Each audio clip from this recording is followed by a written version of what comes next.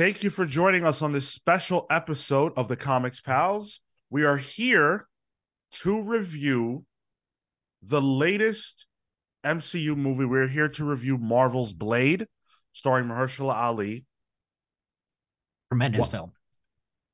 Well, let's get out the gate. Tremendous film. Amazing. What he did to all those Draculas, pretty cool.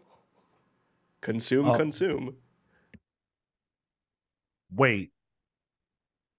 You guys didn't see Blade? Huh? No, I was there. I saw it. Oh. Wait, was it supposed to be out this week? Was this the? Well, I was daydreaming about a timeline in the MCU where everything, didn't get fucked, and everything came out on time, which means Fantastic Four would come out on time, which means I'd be winning my bet with Kefis. But no, we are actually not here to talk about Blade. That is not the subject of today. The subject of today is the MCU, because the MCU is in shambles. Oh, chills. What was more surprising than all this MCU talk was the fact that Sean started an episode with a bit. I was like, whoa, wait. Very rare. Yeah. I just felt I needed to get that off my chest. And he couldn't let us keep going with it either. No, I didn't want it anymore. And you scared me because I actually did watch the first Blade movie for the first time this past week. So I was like, how do you know? I was very strange. Truthfully, I was hoping someone would just interrupt me. But, somehow when I want to get interrupted on this show, I can't. Listen, you started with a bit. That's our favorite thing to do. You're right. Me and Tyler said, "Oh, improv? Yeah, let's do it." Yes, and. Well, everybody knows by now that Variety put out an MCU-centric article this week. Timing is probably a coincidence that it dropped the week that Blade should have been coming out. The day before, I guess. Actually, it dropped the day that I would have been seeing Blade, because I would have seen it on Thursday. Yeah, the second. So, actually, I think it dropped the first. Anyways, point is, it's a huge article. You can set your watch to it. If it's a new season, like in life, if seasons have changed, Variety will put out an article about the MCU, and probably, decrying it or, talking about the eventual doom. A real lack of variety in their takes regarding Marvel. So there's a lot to get into. They point out, a lot of the things that just a lot of people have already talked about. We've talked about a lot of this stuff already. I think a lot of non-connected people who just talk crap about the MCU but don't necessarily follow all the news found a lot of bombshells in this article and a lot of new things to be really mad about when it comes to the MCU. We're gonna break all this down because the MCU does in fact have some problems, and the article does a good job of laying out the three-pronged problem that the MCU faces. We're gonna dive into that three-pronged problem. We're gonna talk about all the things that the Variety article has to say. And we've got a lot of fun planned for today. So it's going to be a great time. Make sure you guys are hitting that like button if you are ready for this conversation about the MCU. Thank you for joining us, live or otherwise. Always happy to have you. Let's talk. Now, I'm going to refer right to the Variety article up front by Rafa Alvarez for Variety. Now, I am quoting the article. This past September, a group of Marvel creatives, including studio chief Kevin Feige, assembled in Palm Springs for the studio's annual retreat. Most years, the vibe would have been confident, even cocky, given how the premier superhero brand, owned by Disney since 2009, has remade the entertainment business in its image. But this occasion was angst-ridden. Everyone at Marvel was reeling from a series of disappointments on screen, a legal scandal involving one of its biggest stars, and questions about the viability of the studio's ambitious strategy to extend the brand beyond movies into streaming.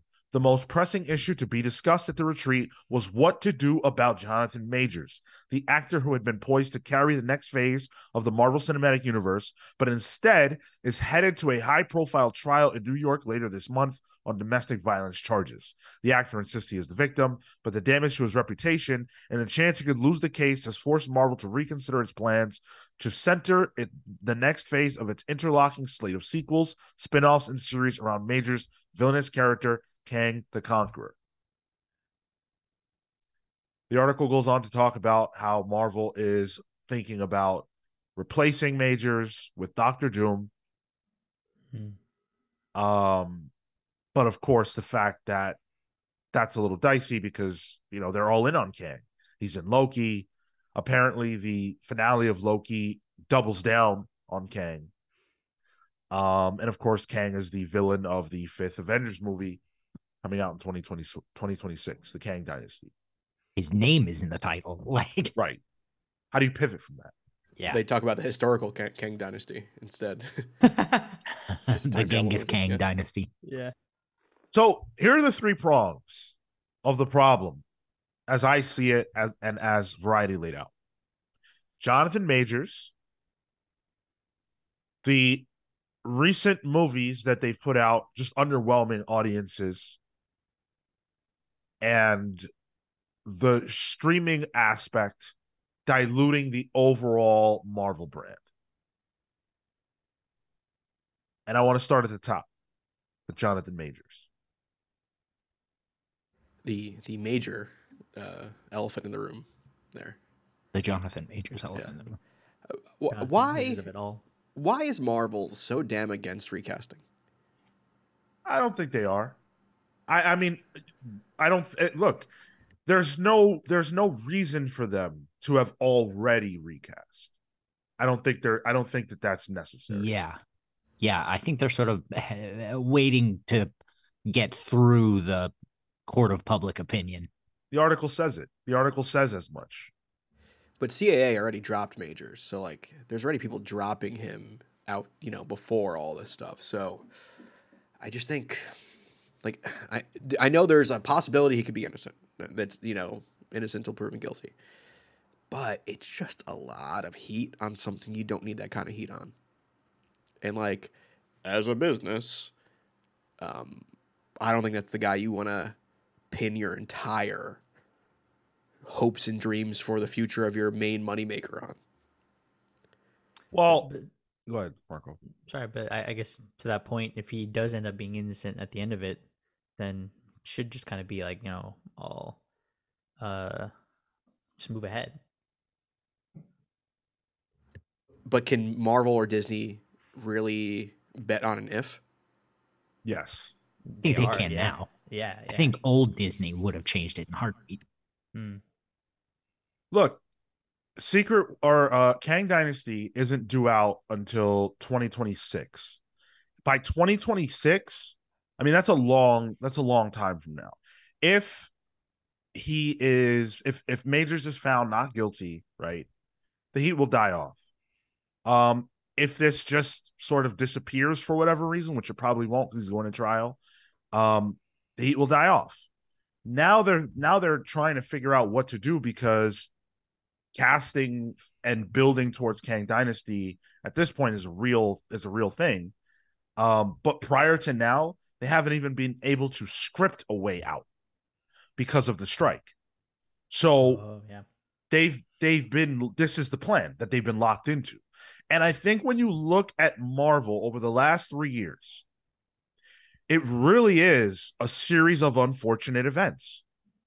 Not to take any heat off of mistakes that might have been made, but COVID, the strike, and Jonathan Majors' bad behavior, allegedly, are all things that are outside of Marvel's control.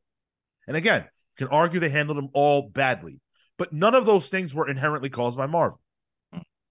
Yeah, I don't think you can really blame the COVID on anyone, really. Nobody knew how to handle that in any situation or any industry.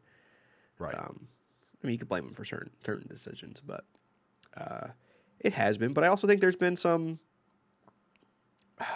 I guess, corporate mistakes as well. That's what I said. Yeah. There were mistakes outside of their. There were mistakes. They Sure. made mistakes, but the mistakes that they made were primarily caused by things that happened that they weren't in control of. But let's stick to majors. I think that at this point, they have to commit or not, one way or another.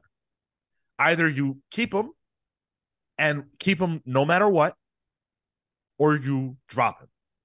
I don't think that dropping majors is the same thing as dropping Kang. Mm-hmm. Yep. Yeah, agree. So commit. You're saying commit to Kang. If the major stuff becomes bad, you drop him. You recast. Right. Right. I don't. Yeah, go ahead. Sorry, I was just gonna jump in and say, like, even something like Ezra was convicted of things and the heat still dropped off, and the company didn't drop, or did all that buildup waited until the end, saw the public opinion, whatever the individuals decided was good or bad of said individual, but the movie still popped out. They're no longer part of a larger narrative, so I think they were more willing to take a riskier bet on Ezra and a consequence of a trial. But to Sean's point, once this goes through for majors, if it comes out messy on the end, yeah, I think you stick to the architecture, not to like the individuals getting plugged into those things. Yeah, I don't think that Majors has to stay. And while he is a star in a lot of ways, I don't think it's not going to be like what it would be like to say, for example, have to have had recast Robert Downey Jr. It's not that big of a deal. And I think they would pull the trigger if they felt they needed to. I don't think anybody cares that much, especially when you're talking about variants. They could just not look like him. I saw a rumor that what's the guy's name? He's playing Obi on Loki. Oh, Ki-Hye Kwan. I saw a rumor that that he could be a variant of Kang. Bro, he deserves that. You know, whatever. Like, let him take it over. I don't care. Get some other dude. There's other dudes. Get the dude that played Get Johnny Depp. Get the dude that played Dr. Manhattan on Watchmen. Yahya Abdul-Mateen. Get him. Especially since apparently Wonder Man got canceled because that's who he was cast in. Right. He can do other work. It's not that big of a deal. I thought you meant Greg from Dharma and Greg from the Watchmen movie. Oh. Wait, that was the guy from Dharma and Greg? I think so. Or no, it's the dude. He looks just like the dude. I don't think it's him. My bad. But yeah, I get that. I get that Marvel is in a bind with this, and I understand why this would cause them a lot of anxiety and frustration. And from the Variety article, it sounds like they were already thinking about pivoting away from majors when Ant-Man came back as not being that hot of a movie. There were already thoughts that maybe they should pivot away from Kang. But that movie wasn't bad because of Kang. I think most people coming out of that movie, especially even on this podcast, said that Kang was one of the only good parts. At least that's how you guys felt about it. But Quantumania, there was not much, chicken shit out of chicken shit. That's not the expression, but it was Michelle Pfeiffer and it was Kang. Yeah, it was Jonathan Majors. And even on the Loki show, like the Kang stuff's great. Yeah, he does good work. Like he carries the character and was able to give the character some bravado. So like, give me that dastardliness with or without Majors. And he makes weird choices too with acting. Like the way he's doing Victor Timely in Loki right now is weird. Yeah. It's not like every other MCU actor in the way they're like performing. He's pretty much outperforming everyone, if I'm being honest. But and I want to say right now that any praise that we're offering or any like this conversation doesn't have anything to do with what he is alleged of doing. If he is guilty of that, then throw him under the jail, right? Like, I don't care. Like, goodbye. And by all accounts, it sounds like he probably is because he was. I want to say, and I think this is what I read, that when he was dropped by his agency, it was CAA, right? Yep. that when he was dropped, it was because of rumors that he was abusive on another set of a project that he had been working on. And when that came out, he was dropped for that. So we're not absolving anything. We're not saying, oh, he's such a great guy because he's a great actor. No, he sucks. We're just talking about the work. Performances. That's it. Yeah. So yeah, that's the story on Majors. It's a huge problem for Marvel, though, either way. It's not the only problem they got. Because the recent movies that they put out have just not been that hot. Whether you like them or not. And I think Marvel's track record of good to bad is still pretty good. The public perception of Marvel is that the last several movies have not been that great. And even the ones that we sort of like aren't that good. Like Shang-Chi, people like them. People like that movie. People aren't that connected to Shang-Chi. Yeah. There's definitely like a recency bias, I think, because I would say everything up until Endgame, fire, or at the very least, all above average and consistent until the new phase, and then COVID pieces, and then all that sort of started to affect the lump of subsequent movies, but all of them being the subsequent movies after Endgame. After Endgame is when the faucet turned on for the content. The dawn of Disney Plus meant that, like, I think now between Endgame and what we have now, I think we have double the amount as if we had before Endgame prior in such a short amount of time, which I think is the issue. I think Marvel Studios is having the same issue that comic books have.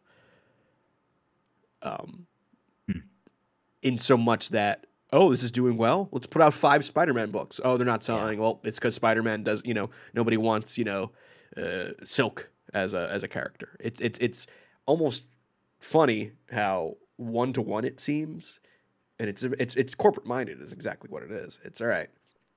How do we get more money out of this? Oh, let's just keep milking out properties. Why do we have an Echo show? Like, no offense to Echo, and the trailer looked good. But there's a dilution that comes when you're just spewing out content. Yeah, it's like us with the draft.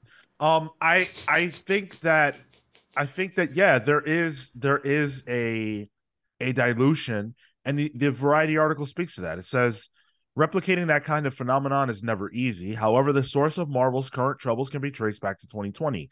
That's when the COVID pandemic ushered in a mandate to help boost Disney's stock price with an endless torrent of interconnected Marvel content for the studio's fledgling streaming platform, Disney+.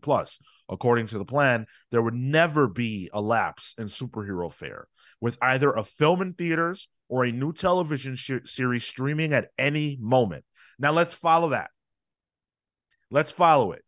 Because you go from that right to the complaints about visual effects that the studio already dealt with Black Panther, because people said that the finale of Black Panther looked like shit from a visual standpoint. Then you move forward, and now we're talking about She-Hulk, and we're talking about WandaVision, which had visual effects that were finished after their episodes aired. Where the She-Hulk trailer came out and everybody looked at it and said, whoa. And there were all those people that were like, you guys are complaining because it's She-Hulk and it's a woman and you don't want to see it and blah, blah, blah. No, it looks like shit. It looks like shit. That's that same, it's that same HBO, that thing HBO people, the execs got caught, I think it was this week, making burners for critics. They just got caught. Disney was doing that exact same shit. I guarantee it. Yeah, come on, man. And there was a guy on TikTok, I forgot his name, that said that, like, because of needing to push out all this content fast and loose, and the CGI is a little, half-assed, they can say, well, nobody wants to watch a female superhero show, I guess. And they could put the blame on that instead. And decide, all right, well, we're going to do more Iron Man instead. But like, meanwhile, like maybe She-Hulk deserved better as a character and as a property. Well, did you see what the what the article said about the original arc in She-Hulk? So the original flashback where she gets her powers that happens in the first episode wasn't going to happen until episode 8. You sure? Yeah. So let's see. So it says a flashback of star Tatiana Maslany's transformation into her Hulk character didn't take place until episode 8, the penultimate episode. But after Marvel's Brain Trust watched the footage, it realized the scene needed to happen in the pilot so that audiences could see more of the character's backstory early. That meant that the VFX team was tasked with fixing the mess in post-production. And from what I remember, isn't her origin essentially a play on the original Incredible Hulk origin? Like the old TV show. I don't remember. Got it. Okay.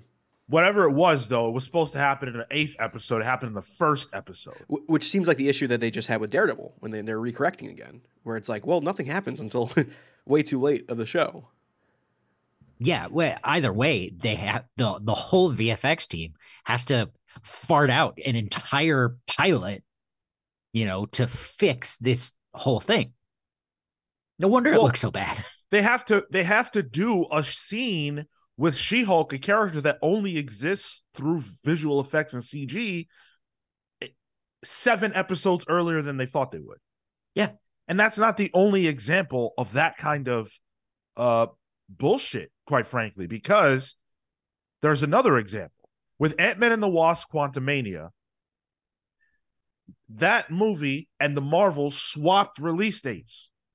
So Ant-Man and the Wasp came out 4.5 months earlier than it was expected, which is great for us, right? That always sounds beautiful when a movie gets moved up. But for the visual effects team, what that means is that they lost 4.5 months of time to work on it. So when you say the movie looks bad, keep that in mind. That's not a problem. That's not even a problem of overwork. And I'm not denying any overwork, but that's not a problem of overwork. That's a problem of mismanagement. It's the same problem that we saw on Spider-Man Across the Spider-Verse. And in that scenario, we said that Christopher Lord does not respect the visual effects artists. Yep. Marvel, in this case, does not respect the visual effects artists. You cannot do that. And subsequently, because of all that, now we have a union, which, thank God. But it's at least, like, how do you fuck up so bad that you force people to actually, realize their worth and actually do something about it? So, I mean, silver lining, maybe, but it's ridiculous. And again, all these problems now that Marvel never had in spaces. Not every Marvel movie was good. Black Panther had problems with visual effects. People have been angry with Marvel movies since the first fucking Marvel movie, okay? So put the doomsaying aside. But right now, today, Marvel has serious problems. I hope they eat shit because of it, frankly. I mean, I know that's a me opinion, but like, look, they dug this hole themselves. They dig themselves out. But we're getting Agatha, Coven of Darkness soon, guys. Oh, listen, Kenneth Branagh's got the Agatha, Coven of Christie movies coming out. I'd rather go see those. I think that's a big problem for me is the amount of content that comes out. The movies would feel like momentous occasions because there was some gap in between, but the frequency of it, I think, has lessened the impact of a new character reveal or a new fact that we learn because we have to be involved in all these individual parts. That it feels like it kind of like bifurcates the community. Oh, I saw this, but maybe I didn't see this. Whereas people previously were like, "Oh, the new Marvel movie's coming out. cool, we're all going to go see this because we're all following the story. And now you have the flexibility to follow the story to different levels. You can follow only the movies, maybe just the TV shows, maybe you do both, maybe you pick and choose based on your favorite character. And I think it makes for less unified fans. And so you can start to critique the individual quality of a show more often because there's so much more content out there versus reeling it back, focusing on the quality of it, and then also just making in my opinion, either the shows or the movies just more momentous occasions, so we can feel like we're leading into a thing versus having an echo like, okay, I'm not sure. I'll probably watch the first episode or the Agatha show. Like, those are extra bits and bobs that don't excite or interest me to continue to follow the Marvel universe. You're making me only follow the things that I want. Yeah, I mean, Echo's cool. That we're going to talk about the trailer a little bit later. Great looking show. Do I really need it? Absolutely not. I was in favor of them doing shows. I never realized that this is where it would get so fast. I thought, all right, hey, a limited amount of shows, a show a year, maybe something like that. I didn't know that they were going to do shows about Agatha. That's crazy. And it's unfortunate, right? Because we're throwing out these names and they're all women. But this is where those characters, like, this is where women's stories are being told. The Wanda story was told through that show. She-Hulk show, Agatha show, Echo show. I'm not saying we need an Agatha movie. Fuck that. Agatha should be a supporting character. Not every character has to have their own thing. But if you tell me that there's going to be, a show about Storm, right? A character that people actually like love and there's a groundswell of support for, I'm in. Let's get it. We just saw Black Panther 2, women-led movie. I'm in. And the other issue too is that a lot of these TV shows that are like, are now dictating the films. Like, the Marvels doesn't make sense if you just watch Captain Marvel. Yeah. You need to watch 2 other shows. 3 other shows. Yeah, true. Yeah. WandaVision, Secret Invasion, Miss Marvel. And Miss Marvel. Yeah, it's crazy. It's absolutely crazy. Let me get back to the article real quick though, because I have more to say about the visual effects. Here's a quote from what the article claims is a veteran power broker, which I hope that in my lifetime I live well enough to be one day referred to as a power broker. Is it the power broker? Is it Sharon Carter? Like, no. Quote, this is in reference to the Ant-Man and the Wasp film. Quote, there were at least 10 scenes where the visual effects had been added at the last minute and were out of focus. It was insane. I've never seen something like that in my entire career. Everyone was talking about it. Even the kids of executives were talking about it. Do you guys remember that Chris Hemsworth piece that came out? I guess it was a few months ago now. I think it may have been GQ. His kids make fun of him for Thor 4. Like, yeah, it's bad. And so Victoria Alonso, who is someone that we talked quite a few times about a few months ago, she was the individual that was in charge of pretty much the production and pre-production, post-production, overseeing the visual effects, everything like that. She lost her job. She was fired. The axe fell on her. Now, at the time, there was conversation about her being fired because of not wanting to take out an LGBT flag or something of that nature from Ant-Man and the Wasp: Quantumania for release in another country. She didn't want to do that, so she was fired, allegedly. This article says that she was fired because Bob Iger and other executives at Disney were in flames over the visual effects problems that Marvel had been having, and so the axe fell on her. And that the sort of like scapegoat reasoning was the fact that while Rome was burning, she was promoting another movie at the Oscars, her pet project film. And so that's why she's gone. So we got some clarity on that. I'm sure all those things are the reason why she's gone. But it doesn't sound like it's ultimately her fault. Because at the end of the day, if you're telling the visual effects people, all right, you got 4.5 months to finish this off, make it look great. And then you say, and then someone from over her, right, because that's not her department, says, no, this movie's coming out 4.5 months earlier. How can she, one on the visual effects team, be held responsible for a decision that they did not make that directly led to a bad-looking movie? And if the movie itself was bad, that's still not her fault. Right. Because that's script, that's potentially acting and different things. Well, she was the manager, so she's responsible. That's the corporate line. Yeah. Oh, I know it, baby. Marco loves the corporate line. Don't be like on the side of that line, but he's doing bumps of it in the bathroom. Hey. Then you got the Marvels, which is looking like it's going to be a disaster.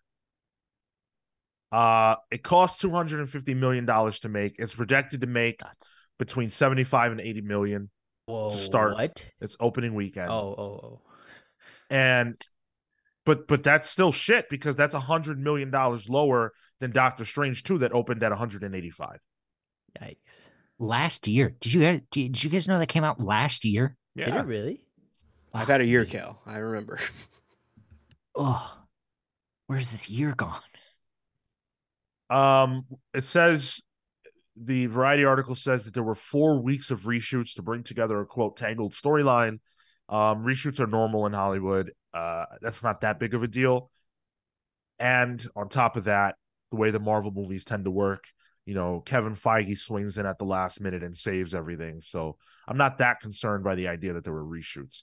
But they also say that Nia DaCosta, who's the director, moved to London to work on a new movie while the Marvels is still in post-production. They cite that as being abnormal. That is a thing that does happen. So I don't know what to make of that. But production at that point. Yeah, which directors are normally supposed to be intimately involved in, no doubt about it. But you can do that remotely. This isn't 1960. And during a public test screening that they had in Texas, the audience gave the movie middling reviews. And Marvel never has public test screenings. They did a public test screening for a women-led film with a Muslim character in Texas, and it went bad? Huh. Well, a queer-coded woman, black woman, and a Muslim woman in Texas. Yeah, you're right. That's not great. Hope that happened in Austin. Hey, the movie doesn't look good, so it don't surprise me. What's the story of the movie? Story of the movie is that 3 characters who don't have anything to do with each other than they're all Miss Marvel at some point or another. Their powers are for some reason intersecting and they're switching places. That's fine. I don't care. I wanted to follow the storyline from Captain Marvel 1, and we're not doing that. So why should I go see this? Yeah. It's crazy. Because Beastie Boys. It's crazy. No, you have to see. So Marvel's thinking is you have to see this because you definitely watched all of WandaVision and all of Miss Marvel and all of Shitty Skrulls. So you're gonna see it because we've conditioned you at this point. Like that's what it feels like. And it's the same bullshit they're doing in the comics. Of course you're gonna buy Gods for $10. It's a Marvel book. It's got Jonathan Hickman on it. Well, keep in mind when we say these things, this is a mandate that came down years ago. It's not to say that, again, Marvel has made mistakes, but it's not Marvel's. It's Kevin Feige's not the one that said, who's the boss of Marvel. He's not the one who said, yeah, I can't wait to get everybody to double, triple, quadruple dip on us every single year. I'm pretty sure that if Kevin Feige had it his way, we'd still have about 2 to 3 Marvel films a year, and that'd be it. Agree. Yep, agreed. Maybe a Werewolf by Night type of thing, maybe something small like that. There's no evidence whatsoever that Kevin Feige would have done this because Kevin Feige kept things under control. I just have a hard time. I mean, until there's evidence, letting anybody here slide. You know what I mean? Don't blame Kevin Feige, but like, he's a dude in charge. Like, he's not. He's not. If Bob Chapek, who was at the time running the ship at Disney, says, now we need a Marvel show every 3 to 4 months, and we need a movie in between. We need 3 movies a year. What can you say? It's wild. What happened? I was going to say, it's wild how inept Chapek was during the worst time ever. It was like the worst CEO you could have for a company during the pandemic. And like Iger is still trying to clean up his message across divisions, but specifically this division that we're talking about. Because it was so corporate focused, it was like, all right, well, we need to sell Disney Plus. How do we sell it? People like Marvel. Let's do Marvel stuff. And it's obvious. It's obvious as a viewer. And that's the problem. We can feel it. There's no magic to that. When you're going to see those early MCU movies, I'm talking about Iron Man 1 through Endgame, not all of them are hits, but I felt the magic of just creativity and excitement on their end to tell big stories. You could feel it. I didn't feel it when I watched Secret Invasion. It feels empty. There's nothing to it. Secret Invasion felt like Nick Fury or Sam Jackson had a line in his contract that they needed to fulfill. I liked it. It just doesn't, it feels empty. It doesn't feel like it needs to exist. And that's how a lot of these projects feel. Ant-Man 3 didn't feel like it needed to exist. And it was integral to this phase's story. Ant-Man 3 is emblematic of a lot of things, I feel, because it also does not feel like an Ant-Man movie. Like, it feels so, again, corporate influenced. It's like, all right, how do we, let's throw everything at the wall. Everyone likes these movies. Let's keep the same plot structure for all of our movies, There's a lack of risk involved with a lot of these things creatively as well. Yeah. There's no pushing of boundaries or of attempting to cross some sort of line for creative sake. It's all necessity. We need to introduce Kang in this way. We need to build the stakes in this way. We need to. It's like, well, okay, but then leave room for some of the artistry. Yeah, you get your super ants, but like, cool. It's a checklist. Like Ant-Man 1 does not happen in 2023 Marvel Studios. I'd agree. I think it does. What? That's smaller. They're putting out anything. They're putting out literally anything right now. Well, I mean creatively in terms of like how the story is. Like that was Shang-Chi's a small movie. I don't think so. It set up other things as well. What? Ant-Man set up every Marvel movie sets up other things. That's just the Marvel way. Well, Sean, that's not fair. Ant-Man is a small movie. That's not. There we go. Beat me to it. I also, just to tack on your point about the loss of the magic, I also think Marvel's blank check approach to these films is not doing any favors. In the article it says that a single episode of She-Hulk cost $25 million.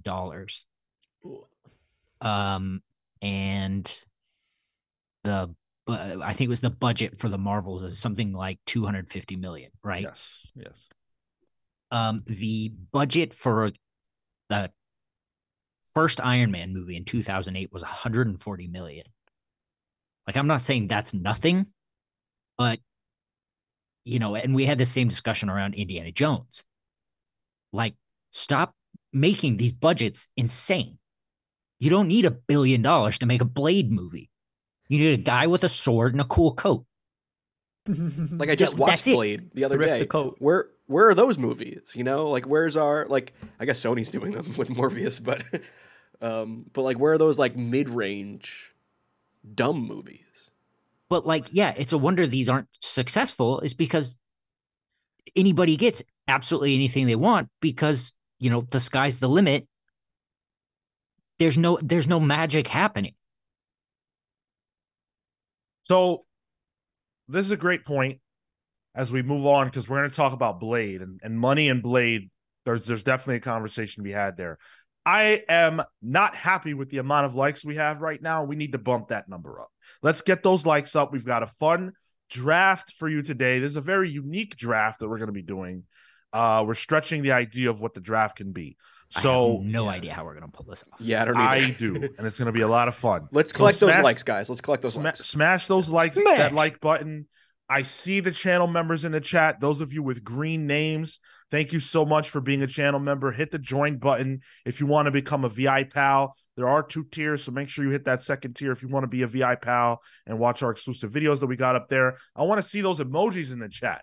Those of you who have access, throw those Comics Pals emojis out there. Let's get it going. We're having a great time this morning. I need to see our faces. Yes.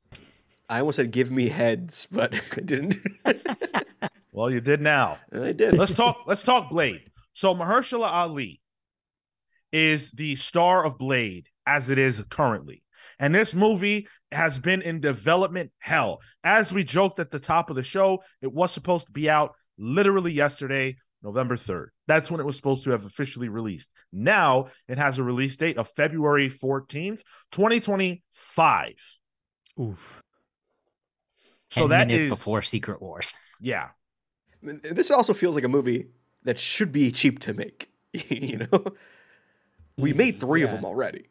Mahershala Ali wanted to leave the movie because of script issues. This movie has been through very, very many versions of the script. According to Variety, one of the versions of the script saw Blade as a 4th main character in a movie led by women and, quote, filled with life lessons. This is the kind of bullshit, right? If that's true, because a screenwriter refuted that. Someone who worked on Blade, Michael Starbury, says that that's not true. No, that wasn't my draft. No way. But the speculation is that the movie focused on Brielle Brooks, who is the daughter of Blade. So that comic that took forever to come out. Right. Yeah. And that was supposed to all line up, if you remember. And that explains why that comic exists. Right. 100%. And Brian Edward Hill, it's funny, he said he didn't even want to touch that right away, that daughter. He didn't want to deal with that. But this is the shit I'm talking about. Why would you, I don't care who had the idea. It doesn't matter who it was. Why would you look at Blade, a cool-ass black dude who wears shades, nice jackets, has a sword, and is a vampire, right? Why would you look at that and say, yeah, we need to make this movie about life lessons and have all the stars be women and let Blade run around in the back? I want unlife lessons about this movie, I get it. Like, thanks, Cal. Yeah, I get it. Thank you. It shouldn't happen. That's dumb. The blueprint's there. It's so I could make this movie if I wanted to. You know what I mean? Like another Tyler, don't tell us what you can do. No, anyone. I'm saying like anyone can make this. It is such a straightforward premise. It is. Yeah. Don't break the mold. Exactly. I don't want the mold broken. Go ahead, Kale. Maybe we should make Blade. I don't want to say. I mean, Sean, you might have to be Blade in the situation. I don't think Cal. What? Or Marco are. Were you planning on being Blade, Cal? I mean, look. I'm definitely gonna be Blade. Dude, I don't know how to use a sword. I'll have to learn. We'll get you some teeth. See, while you were leading raids, I was studying the Blade. So, yeah, the Blade situation makes no sense. It's hard to understand why you can't figure out how to just make Blade, but because of Mahershala Ali's frustration, apparently, Marvel went out and hired Michael Green, who is a very talented writer, the writer of Logan. And Michael Green is now making a pass at the script with a tighter budget of less than $100 million. That seems right for Blade. You know what I mean? Like, get his trench coat at the Goodwill. You're good. Listen, knock it down a couple mil. That'll be a great movie. I guarantee it. But Kale, if I don't have all the budget, how am I going to make a good movie? It's ridiculous. It's ridiculous. Blade is the easiest movie that they have to make. It's just a cool ass vampire. And there's 3 of them already that are like, mostly like a solid meh, The first one's awesome. Sure. What's like, how is this hard? It's insane. Sean's cosplay for next New York Comic Con is Blade. Hell fucking no. Sean will not want to cosplay, especially the heat that con gets. I was gonna say, you gotta put Sean in a giant trench coat in that heat. No way. No way. Can I do a little conspiracy theory for a bit? Please. So 2 things about this. First thing, since when does stuff leak at Marvel? What do you mean? Lately. Is it leaking or is it being purposely leaked? Hell no. Why would they want this kind of press? Scapegoating. Secondly, does this seem a lot like a lot of the blame and the reasonings that are given are women-based? Like the whole Nia DaCosta thing, not out of the realm of possibility, but it seems like a negative that they're portraying. Blaming Blade's, negativity on, women leads. Oh, let's talk about the She-Hulk movie. Oh, the Marvels isn't going to do well. It just seems like a recurring theme in the article. In my opinion, I feel like you're connecting dots that aren't necessarily there because She-Hulk, the complaint about She-Hulk has nothing to do with anything other than the visual effects. Sure. And I think the complaint with Blade is that it just doesn't make any sense. Like you could have they're about to drop a Marvel movie with women leads, but it doesn't make sense to do that in Blade. But then they're also dropping a Marvel movie with women leads, and then a week before, this story comes out where this negative idea of this woman director, which seems normal to all of us, is coming out for a movie that's potentially not going to do well. Oh, it's because the director didn't care. I don't think that's it. Yeah, I think I think there are a lot of unfortunate things here that are lining up. Pepe Sylvia-ing a bit, yeah.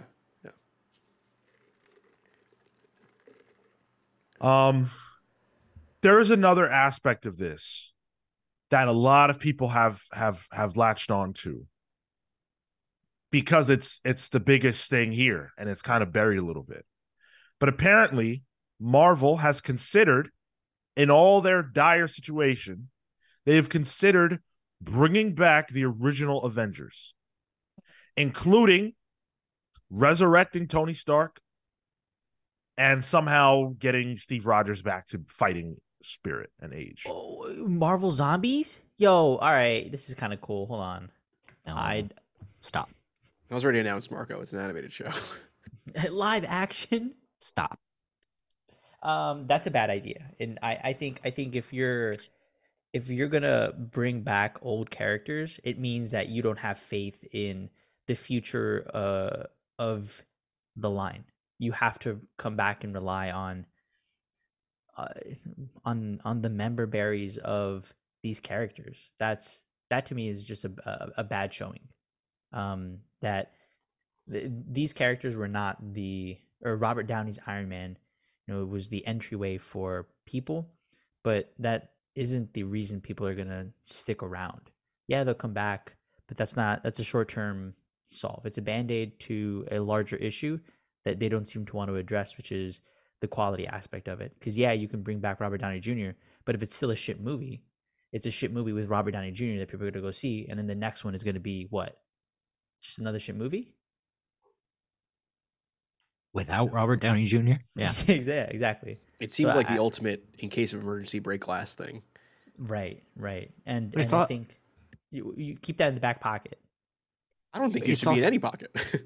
Yeah. Like, how much are they going to have to pay him? I think the article says that for Iron Man 3, his salary was $25 million.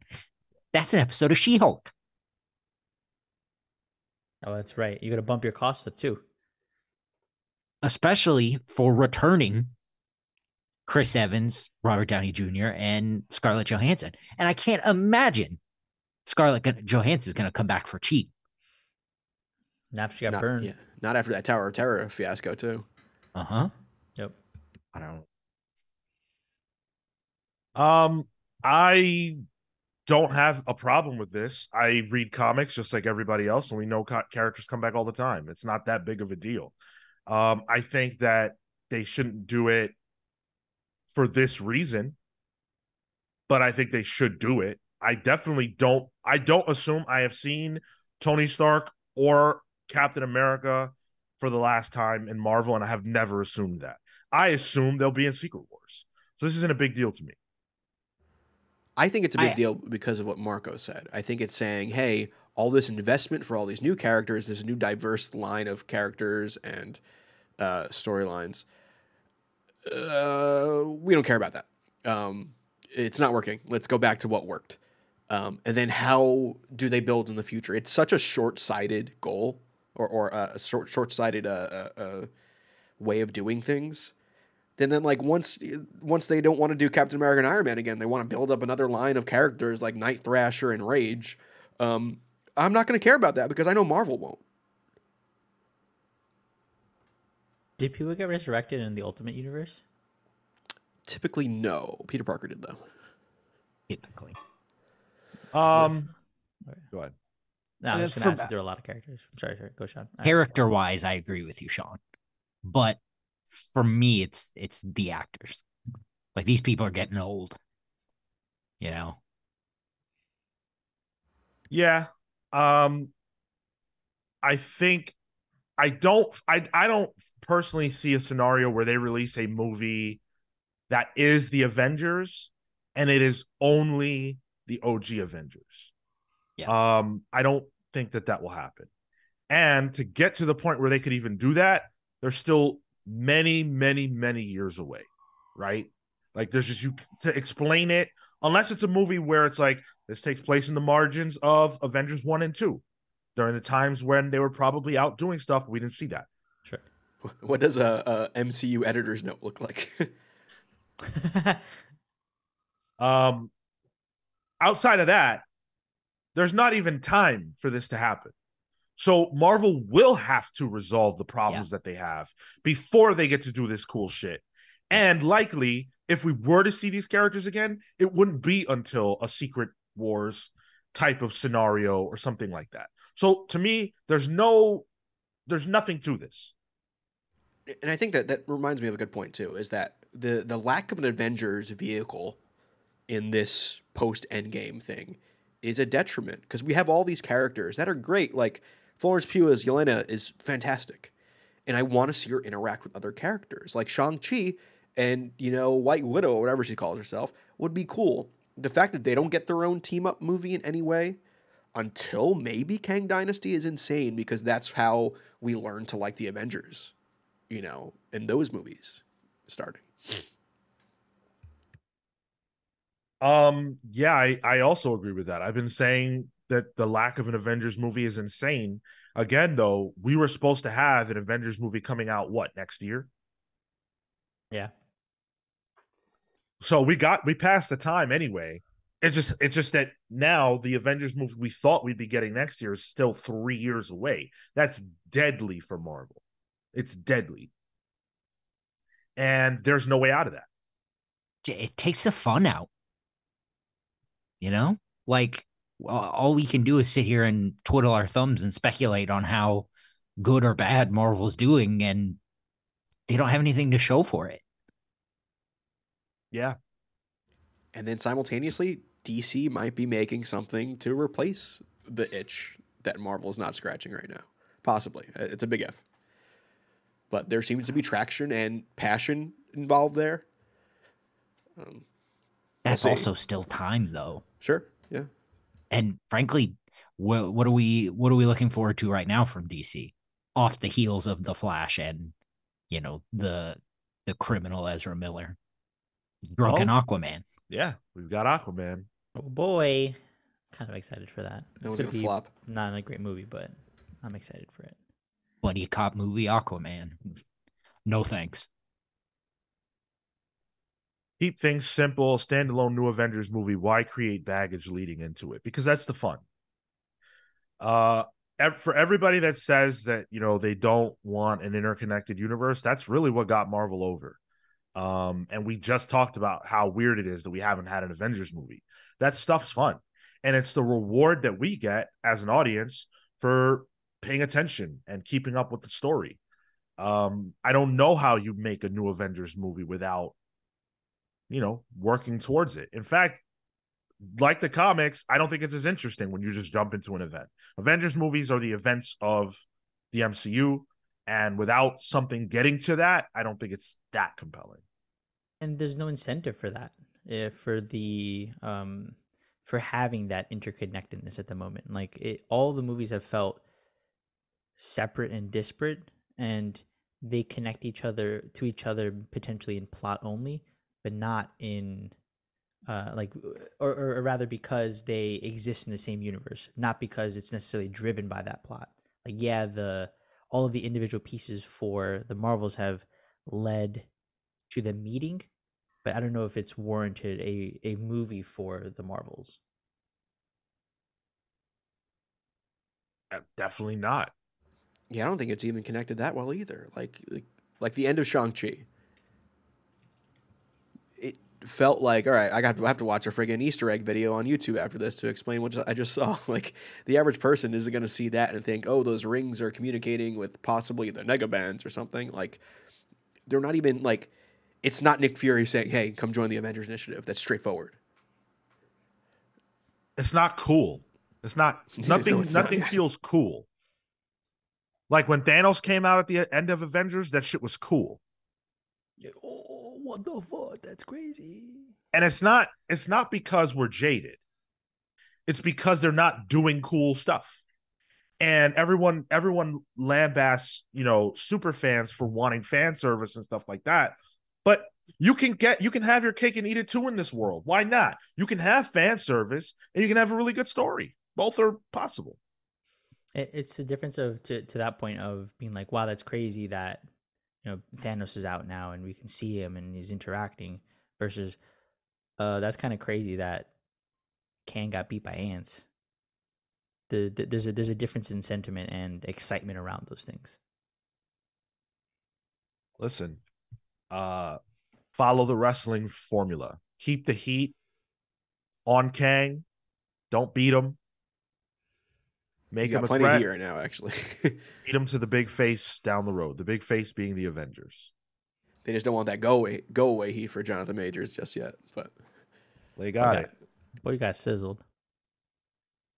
My point was that the original Avengers movie was standalone and required no previous movie. Ooh, not true. I don't agree with that. Yeah, you gotta. To that point, what I was thinking about this with Age of Ultron. What led up to Age of Ultron? So Age of Ultron is pretty watchable if you only saw Avengers. Yeah. The intervening movies are not terribly important, but Iron Man 2. Iron Man 2 was pre-Avengers. Yeah, there's nothing that's like that important that you have to see for Age of Ultron. Yeah. But I mean, half the cast of Avengers is really only established in that movie. Like Black Widow, Hawkeye, and that iteration of the Hulk, it's in that movie. Sure, you get, Iron Man and Cap and Thor. Black Widow's not, her origin wasn't in that movie. Her origin was in Iron Man 2. No, but I'm saying her actual character work is in Avengers. She's just a hot assassin in Iron Man 2. There's nothing to her. It's like, ooh, look at that. Look who I put in that movie. She's explored in that movie. Yeah, she actually has character in, Avengers. Although I'd argue Jeremy Renner's Hawkeye does not have any character until Hawkeye. But I can see Avengers being considered standalone. You have no idea who Loki is. You don't know you don't know why Thor is after him. You don't know why he's arrested. There's so many things you don't know. I'm not saying that a person can't go see that movie and not get it, but it was made with the idea that you probably have some familiarity with what came before, and it directly deals with what came before without caring all that much if you know it or not. Like if you've consumed that stuff, if you don't know it, they're not beating you over the head with stuff. I mean, I'm looking at it and not to harp on this, but like, I think you could watch that and understand everything. But I don't think you could watch Doctor Strange and the Multiverse of Madness and totally understand everything now because they're directly referencing things. Well, that's Yeah. a different. Go ahead, Kale. No, you're right. It is, and like Sean is also right. Those are two different conversations. Multiverse of Madness is made for you to have watched those things. Avengers, you can watch by itself, but it wasn't made that way. And there's less that's being referenced. Doctor Strange 2 is built on years and years and years of shit. And it also came out during the era in which we are complaining about the over glute of stuff. Yeah. Marvel has a problem. Is Marvel in trouble? Trouble that they can't get themselves out of? That's the question that I want to end on. Do you think that now is the time to worry? We've had doomsayers about Marvel movies forever. They've always been wrong. Are they right now? Yes, Marvel is in trouble. Yes, they can get out of it. They're not far gone enough, I would say. That's how I feel too. Yeah. And actually, I would say that they're trouble. Yeah, I think it's rich kid trouble, right? It's like, oh, I'm gonna steal this car, but you're not gonna. Nothing's gonna happen to me because of it. And like the other elephant in the room is like they have X-Men. That's coming. I say you can't screw that up, but Yeah, about to say. Yeah. Like Deadpool 3 is coming out, and there does seem to be some excitement around that. I think they'll be okay, but I think it's gonna be a bumpy road getting there. Yeah, I think they need help. Trouble. They need help to get out of the hole that they've dug themselves into. But I think that they're going to be able to get out, or there is a possibility to get out of that, but they need a lot of groundwork. Go ahead, sorry. Comic Boom says it. Sean said it before. Marvel's one great movie away from righting their mistakes. 100%. I'm not even worried because this is all stuff. Every single thing in this article is stuff that, we're already aware of, at least, here on this podcast, and those of you who follow us and listen to us. This is stuff I've talked about for months. And I believe personally that all of this is explained by things that have happened that have not been in Marvel's control. And I think that as things get a little bit more in control, because now Bob Iger has put his foot down, and he's no hero. He's doing it to sort of save his behind. But now that he's put, tighten the straps around the wallet, right? And it looks like they're going to pull back on shows and things like that. And they got rid of the crappy writers on Blade, and they hired someone with real talent. And they got rid of the Rick and Morty writers, and hopefully are hiring people who don't just tell jokes. I think that there is plans and strategy already in place to solve the problems that we've been seeing. But the way that movies and television work, it's a very long iteration process. It's a long time. It's a long pipeline. So it's going to take time for us to see things get better. And we got to remember, there's still an actor strike going on too. Like they can't even do anything still, really. Right. Well, yeah, when it comes to hiring actors and things like that, yeah, you're absolutely right. They can't put a movie in production. Yep. Can't even promote. Like Marvels can't be promoted right now because of the strike. Only DaCosta is going to be doing the promotion in London. Yeah. Yeah. Dan in the chat put Disney seems to be learning the right lessons right now. For this phase, I think they've implemented the wrong lessons coming out of Endgame, where they're trying to quickly lead to the big bad. They're trying to inundate us with a whole bunch of content. My hope is that post this phase, going into phase 6, that they'll have learned the lessons of this wave of films and TV shows. Is I don't think they're applying the things that they have learned yet, but I think that being hopeful, they're at least getting some good data points and getting knocked over the head a few times with it. Sometimes it takes some repetition to really get an idea across. Maybe the poor reactions are finally going to stick, and they're going to say, maybe we shouldn't do these things. But at the end of the day, it's all going to be driven by corporate stockholder greed. So, like, I know we're being optimistic, but then I saw what Iger was saying during the writer's strike, and I'm like, fuck that dude. So obviously we talk about the MCU enough around here. There's a lot to say, but I think, let's watch and see. Let's watch and see. Forget the Marvels. That movie's a sacrifice. We've really just we have to wait until production begins on movies that are still not even have gotten started. We'll see how the scripts change. We'll see how things change, and we'll take it from there. But I don't think we have anything to worry about. We talked a lot about that. That was a long. You guys enjoyed it. Hopefully you got something out of it. We'd love to hear your thoughts about the MCU. If there are any good comments, you guys can grab them while I talk to you about patreon.com/thecomics-pals. That is the place where you can support us if you enjoy what we do, and you get some bang for your buck. We're always putting stuff up there. We've got a lot of what I think is really good material, stuff that we pride ourselves on. We put out a newsletter every single week, one from one of us every week. This week was my week, talk about Batman. We do an exclusive show over there called Palling Around. So if you are into what we do here, that's a show you've never heard. And it gives you a better idea of who we are, what we're about. We talk about stuff that we really can't get to on the show, stuff that doesn't have anything to do with comics for the most part. It's a lot of fun. So if you want to, get with us over there, you certainly can. One of the biggest perks you get, of course, is a nickname and a shout out on this very show. And so I want to give a special shout out to the very best pals in the universe, Thunderstruck Rebecca Alejandro, the Hound of Justice Atomic Hound, and Starcross Catherine Stars. And I want to thank the Night Stalker Harris Dajinski, Brian Demolisher Del Pozo, Kefis the Incorruptible, Momentum Mike Elliott, Dan the Truth Trudeau, Joel Justice, Jalen the Sanguine Sorcerer, Marvelous Micah McKenzie, Marley Manastorm, Slow Flow Damerant, and joining the Palsverse, we have a new challenger. Ooh, challenger. Interesting.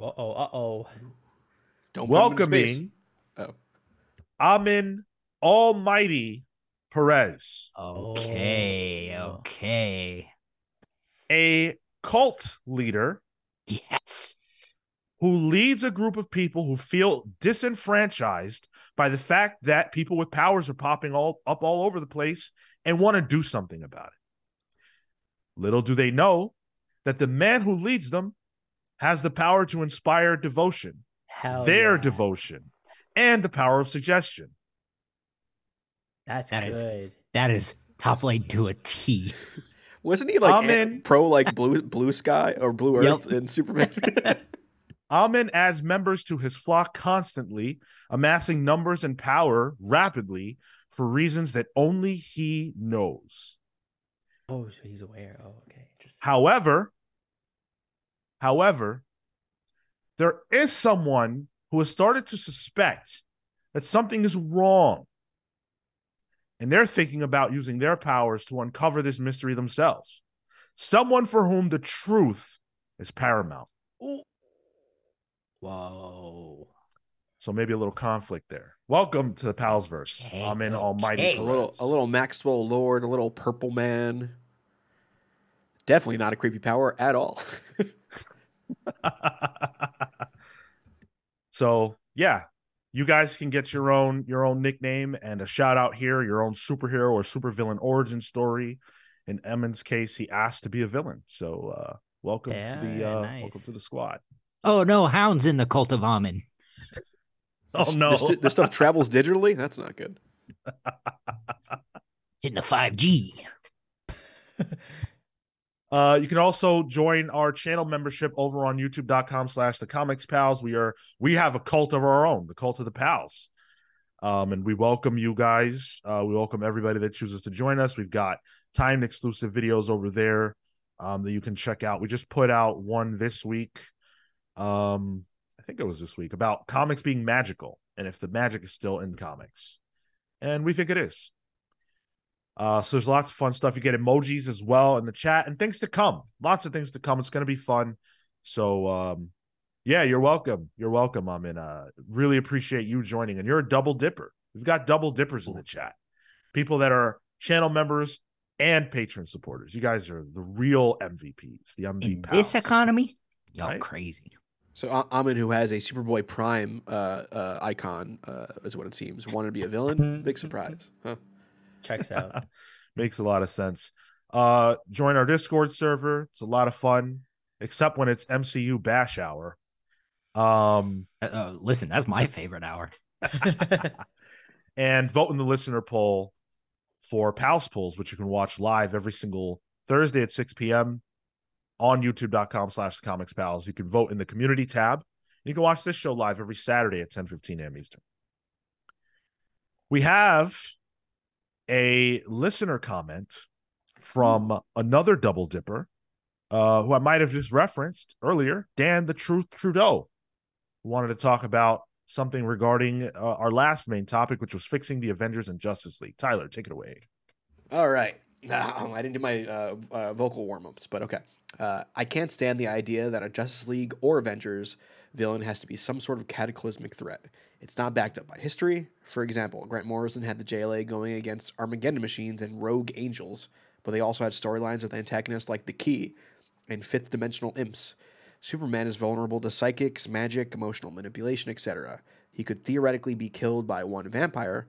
It doesn't have to be someone who can break the world in half. I believe you guys mentioned Action Comics where PKJ had not just Superman, but his family with their Kryptonian levels of power struggled to defeat Metallo. Not the Injustice League, not Darkseid and his minions, Metallo. And it was 100% convincing. With that in mind, you guys reference Bendis' New Avengers multiple times, but what are the Justice League stories you feel exemplify the team at its best? What are the gold standards other creators should take as inspiration going forward? Oh, that's a great question. The league is You're good? league is such a weird example because I personally don't feel like they've had like a groundbreaking run the way Avengers did with Bendis. Like the Bendis Avengers stuff exploded and then it kept going with Civil War and Secret Invasion. And it exploded and then it just took off. I don't feel like the Justice League has had that. I feel like they sort of get kneecapped every time they try something. Yeah. I think the closest, honestly, is what you mentioned was Morrison's JLA run. I think that's an emblematic Justice League run. I think JLI is also another one, even though it's not, standard Justice League. And I honestly think if we're talking more recently, I think World's Finest is a great Justice League book. Because a lot of the time it has multiple Justice Leaguers in it, doing just fighting Toyman, fighting Amazo. And that's kind of the stuff I'd want. Sean, you're muted. Oh, thank you. My answer to this question was Jeff Johns and Jim Lee and other artists run on Justice League during the New 52. I know that this is a run that not everybody likes, but I loved it, and I didn't care about the league before this because it had the ingredients of a story that I want. Big characters, big villains, tight storytelling that makes sense, mysteries abound, ideas that lead into events and bigger things like that, a clear-cut story that he was telling, that they were telling from start to finish. So to me, that's what the Avengers and the League need. And it's not terribly dissimilar from what Bendis did, although I guess people like Bendis's run more than Jeff Johns' run. I don't think that it's that complicated, honestly. I don't think you always have to have a big villain, but I think a lot of the time you do. Because to me, the Avengers and the Justice League should feel like events. in the sense that this is what you have to read. You've got to see this. This is the biggest stuff in comics. It doesn't always have to be Thanos, right? In Bendis' run, it was Magneto early on. They fought Electro. They went to the Savage Land, right? So it wasn't the biggest things they could have possibly been doing out the gate, but there was great storytelling and problems that felt worthy of the characters that were involved in trying to solve them. Yeah, and I think to the worthiness aspect, the New 52 example is apt, because in that one, I think one of the first arcs is like the Atlantis piece where Orm starts to take over an attack, and that's not it is world threatening, but he's not typically that villain. And so it's nice to also accompany Aquaman alongside as the team to be like, okay, we're all in this together to beat and save the world. It didn't hurt that Even Rice was on art too. That stuff looked good. Yeah, absolutely.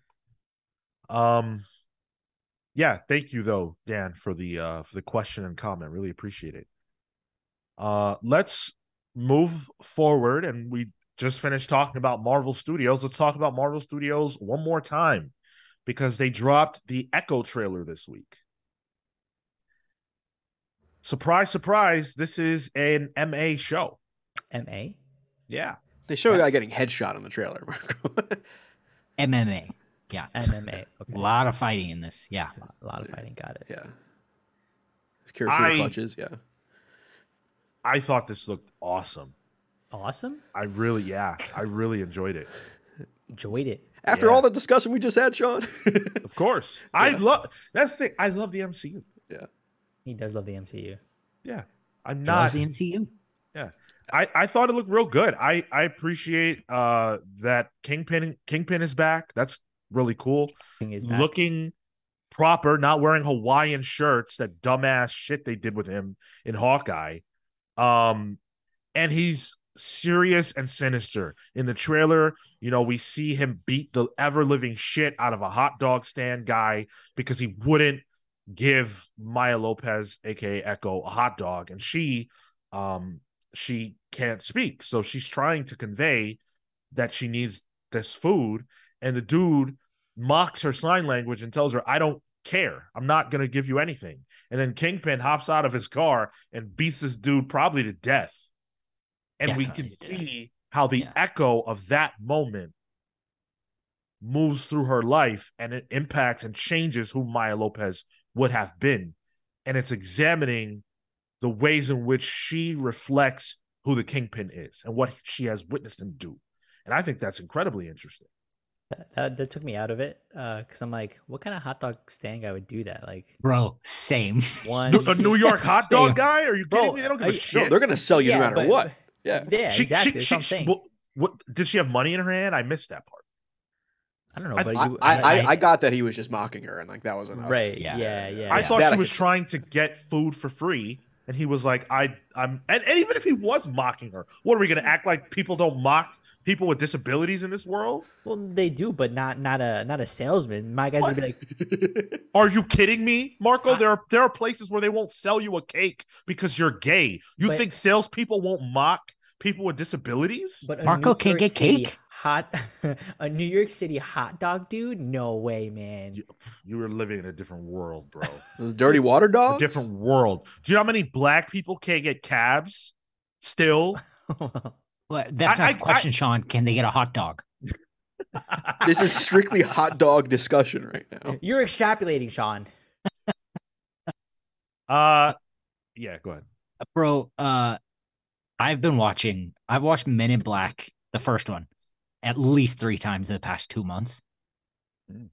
Vincent D'Onofrio is one of the best actors on the planet. He's so good. Every time I watch him, I am blown away. And like, I don't give a shit about this. Daredevil, I'm even iffy on.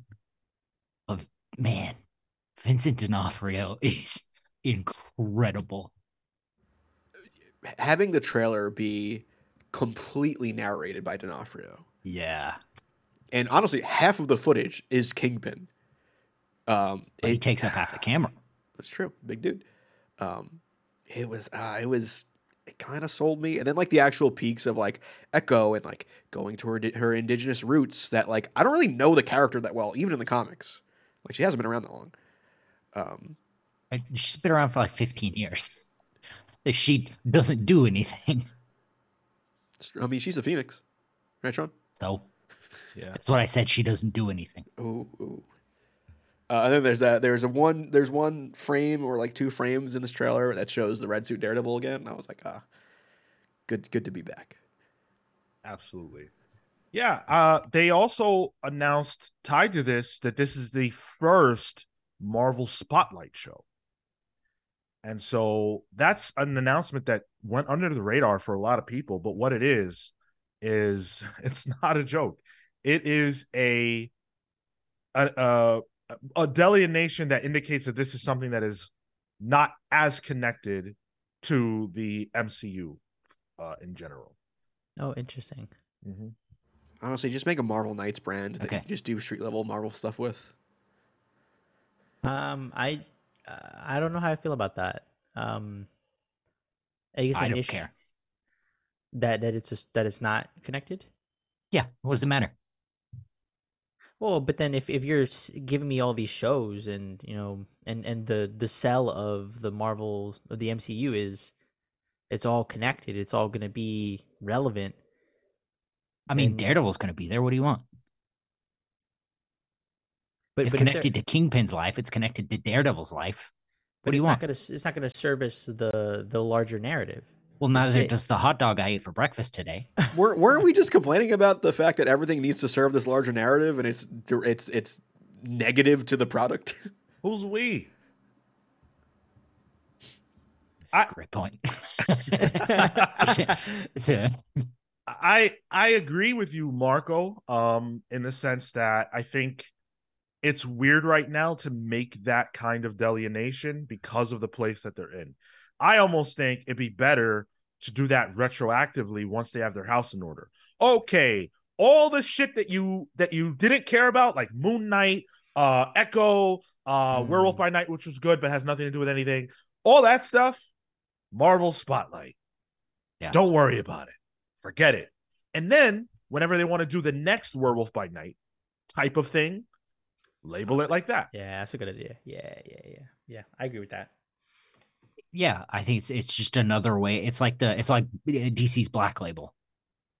It's a way to put something somewhere where you can do whatever you want. But that means And you who cares? That means you could have put something that should have belonged into the MCU there. in its Now place. you're getting it. Now you're getting Doesn't this it. mean that Daredevil then is going to be a Marvel Spotlight? Damn. We don't know. But like, don't know. see, this is where the anything- confusing part comes in. It's like, well, does that anything become they Marvel don't- Spotlight? Is Hawkeye Marvel Spotlight because that's Echo's origin? Anything they don't like could be I guess so. Marvel Spotlight. Like, that's what I'm saying. It doesn't matter. Blade Marvel Spotlight. Yeah. Yikes. CW Gordon says, feels like it's setting the series up for failure, advertising it as disconnected and unimportant. Right. Absolutely. To be fair, I hadn't heard about this. So, like, before, like, I wouldn't have known otherwise. It's not even on the poster either, which I think it was on the. Was it? No, Werewolf by Night was marketed as Marvel Studios Presents, right? Not Spotlight. The Spotlight thing No, is new. Spotlight is Spotlight's brand new. new. Yeah. Yeah. I mean, if they didn't announce it like up front and center, then they're trying to not make that something you consider for watching the show. That feels to me that there's an expectation that less people will be interested because it does not connect to something. Yeah, and I just think they're trying to slide under the radar this Yeah. new, imprint, if you will, of the Marvel Studios where they can do this. And sure, whatever, go ahead. I just think labeling a show that's coming out imminently with that is a bad idea. The other thing that they're doing, though, is they're dropping the whole thing right away. Oh, really? Yeah. Man, they have no faith in the show. I kind of like that actually. It lets me do it at my pace. I don't mind that. I hate the full season drop. What? I more likely will not watch the show if it's all in one season than if it is weekly. I prefer the weekly drops, but I think that with a show like this that probably isn't going to have legs and not going to have a conversation ongoing about it, maybe just getting out of the way is best. I really don't know. All these different strategies and everything else, it's just like I want them to do something consistently. That's all I want. Consistency, good quality, consistent logical release schedules and things like that. Just do the same thing all the time. But yeah, doesn't seem like people are that excited about Echo at any rate. I'm glad that we're getting a character that native and deaf. Interesting aspect, but otherwise, I don't know. They need to do a lot to sell me, because even in Hawkeye, it felt like an ancillary character. It is an ancillary character. Well, all right. I mean, yeah. It looks like what is it? Reservoir Dogs? The new no. What am I thinking of? Oh, isn't it Reservation Kids or something? Reservation Dogs, I think, or something like that. Oh, is that what it is? Yeah, it's a play. Yeah, it was a Taika Waititi produced show about Native American kids on a reservation. Yeah. It looks like that, but Marvelized. I don't know if that's good or bad. It just looks like that. Have you seen it? I don't know. No, I haven't. Also, was that Warbird in the trailer, or they show like a really buff Native American man in it, which is like they lingered on the shot a little too long. Is that someone we should know about? Like Thunderbird, maybe? It's just more mutant. I wasn't sure. I didn't make much of. I didn't make much of that. Oh, Red Wolf. That's another character that's Marvel wanted to push. The Kingpin in Native American dress. Ooh, yikes! It's just a Halloween costume. It's a Halloween costume, Daredevil. I really wanted to mention. I don't have the name of the individual in front of me, and I can't find the article where he says it. But one of the people involved with making Echo, one of the maybe it was the director, one of the writers, talked about Echo's powers. And said that her power is that she has the ability to copy what she sees, copy movement, copy fighting styles. Echo, that's in the name, right? And this individual said that power is lame and that she will not be having that power. Was that the director, Sidney Freeland? It might have been. Yeah, that was in our TV thread in the Discord from again another Variety article. Yeah, I got the quote now. Quote, we wanted something that, again, if you're coming off Hawkeye, and you have to keep in mind she's a villain. And so tonally, we wanted to lean into that. I think, oh, sorry, that's the wrong quote. Yeah, so her power in the comic book is that she can copy anything, any movement, any whatever. It's kind of lame. I will say that it's not her power in the show, and I'll just leave it at that. Can Marvel do me a favor real quick, since I've been so nice to them? Can you hire people that fucking like comics and stop hiring people who have a disdain for them? Like, stop now. I saw that floating around, but then they have this shot in the trailer where she's mimicking his Kingpin's fighting style, and I'm like, wait, are you just lying to us? Because they're doing a replication shot for shot, like they'll switch between her. That felt more thematically father-daughter, yeah, rather than power set. And the whole theming is that she is Kingpin. And she is Wilson Fisk in a way. Man, they did Taskmaster dirty too in Black Widow. Like, that's such a cool power set. I'm just done with this trend of Marvel specifically seeking people out who just don't like the material. And honestly, I had no idea that was her power. Like, well, go ahead, Marco. Sorry, it didn't feel like she had a power in Hawkeye. It also probably didn't. Saying she's a villain in Hawkeye is not true. Yeah. She's an antagonist, but she's not a villain. All right, No, but like you didn't say that. The person making the show said that, which I think is a misunderstanding of the character already. Yeah, just get people that love comics, please. If you're gonna say a character's power is lame, I don't care what you have to say about that character. I'm sorry. You're telling Also- stories with this character. That's what you have to focus on. You should love everything. I'm sure there's people Or- who write comics that would love to write for TV. Or at least respect it, right? Yes. Like even if you're not crazy about it, you have to look at it and go, okay, what is there to this? Or don't say that shit in public. I don't want to don't hear take- that. Don't take the job. Right. Like fuck off. If the money's there. Have some integrity. I forget who it was that was it Fincher was going to do the original Spider-Man and didn't want to use his origin because it's lame. Or not, he didn't use that. I think he said it sucks. Then he didn't make the movie. Yeah. Great. I know what you're talking, because was that in the early talks with like Leo as Yeah. as Spidey? What a world we could have A lived in. Fincher Spider-Man is wild sounding to me.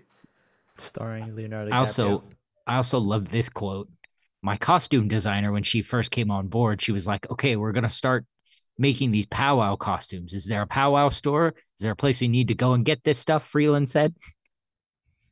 Come Insane. And then I didn't agree with this as being like, I thought people made too much out of this, but to what you just said in the same quote, he talks about how her power is lame.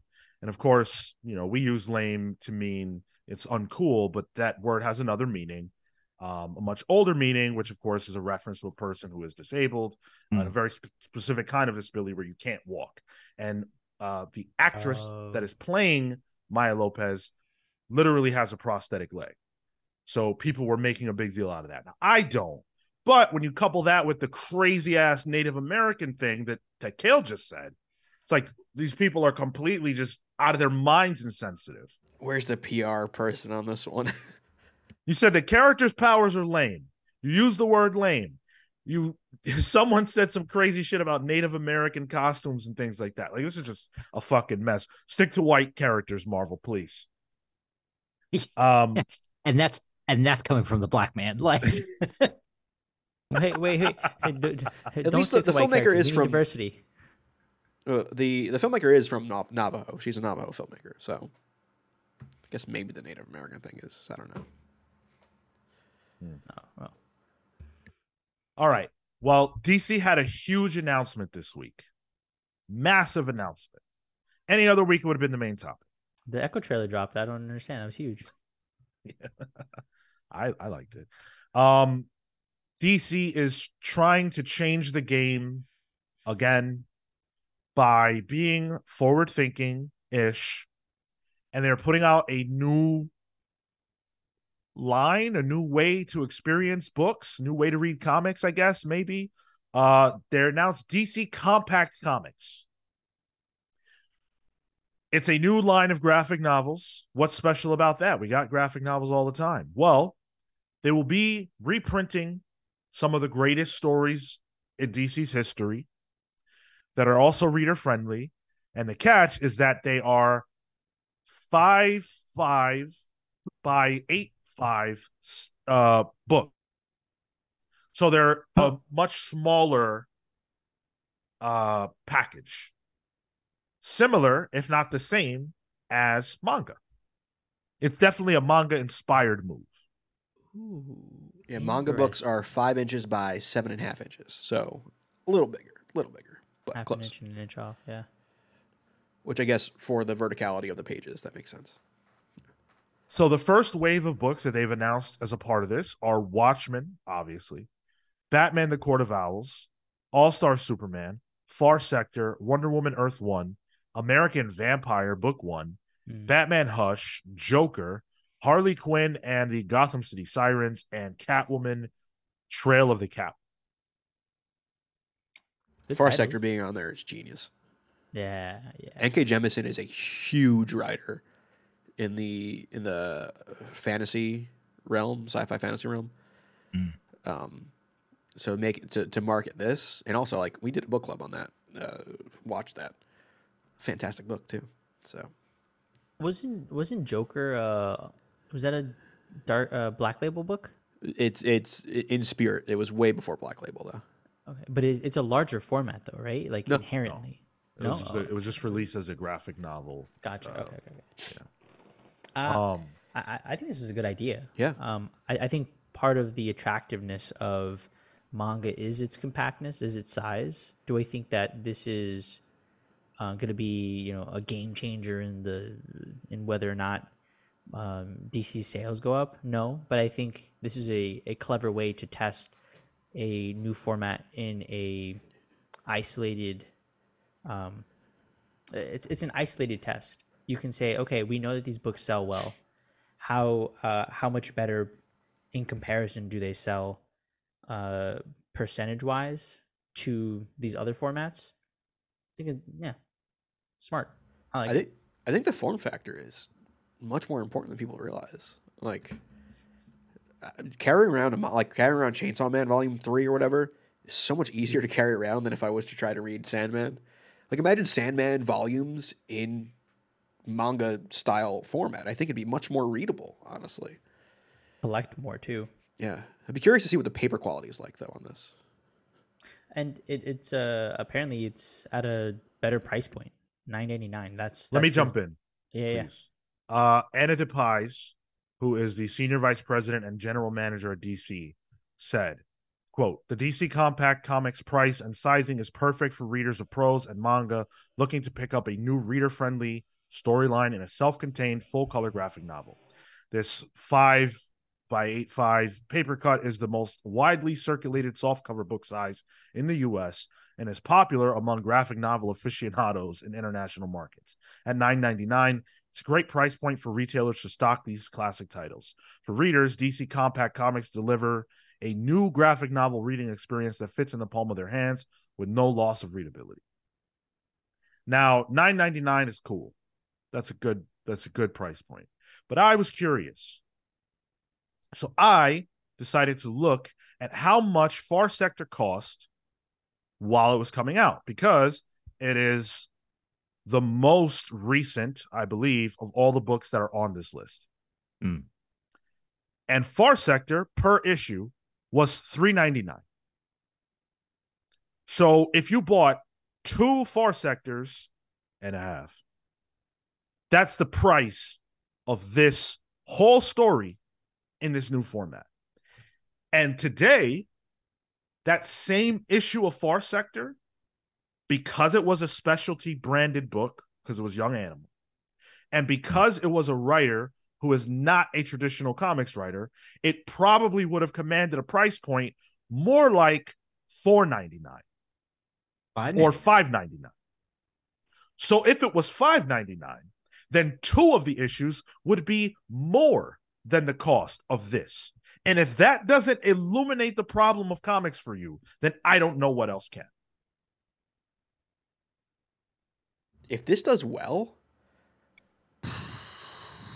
I might say something controversial here. I would be okay with this possibly being a format going forward. Brother, this is what comics were. I know. What are you talking about? You're talking about going back. Like this paper format, the paper, of course, is going to be manga style paper that comics were already printed on. Yes, bring it back. What do you mean? This is it going forward. They're not going to print new stuff in this. That's why we see the same 6 books reprinted every 6 years, because they can't let Watchmen die or they'll lose a shit ton of money. You say they're never going to print new stuff in this, and I don't agree with that. I think there's a world where they start printing like this way. No, there's not, because they're going to lose a crap ton of money. That's why they're pushing $10 comics. Well, I mean, floppies, $10 floppies. Not paying, smaller page rates and writing rates. I don't think they're against doing that either. But there's a point at which you can't hire anyone but scabs, or I shouldn't say that in this case. Creators that are newer and hungrier and willing to accept lower page rates, like astronomically lower. This is not a sustainable model for Western comic books from the big 2. If it's a new release, If it's an old release like this, sure, you're doing it anyway. Why? Or you're okay. Wow, we're reprinting them in another format. But when you're talking about releasing new comics, how could you take what you're making right now, right, off $5.99 an issue, and then say goodbye to that and charge just $10 flat for an entire graphic novel's worth of new stories and new art? There's no way. At $10? Like, they might as well make it manga. And I don't necessarily mean that as a pejorative, but like, fine, lose the color, lose the backgrounds, make every issue a fight scene. Like, I still think there's a possibility because comic books as floppies is such a niche market. If they can tap into a manga market, and then I think Dan's saying the same thing here, volume goes up and new readership goes up, which can then offset what they would have been making, per issue in mainline comics. But how much money would they have to make a $10? Because think about what you're saying. Take Far Sector's 10, 12 issues at $3.99. Let's say it was the same price. Let's not even go into what modern comics cost. Forget that. It's 10 issues at $4. That's $40, right? I bought every issue, so I spent $40.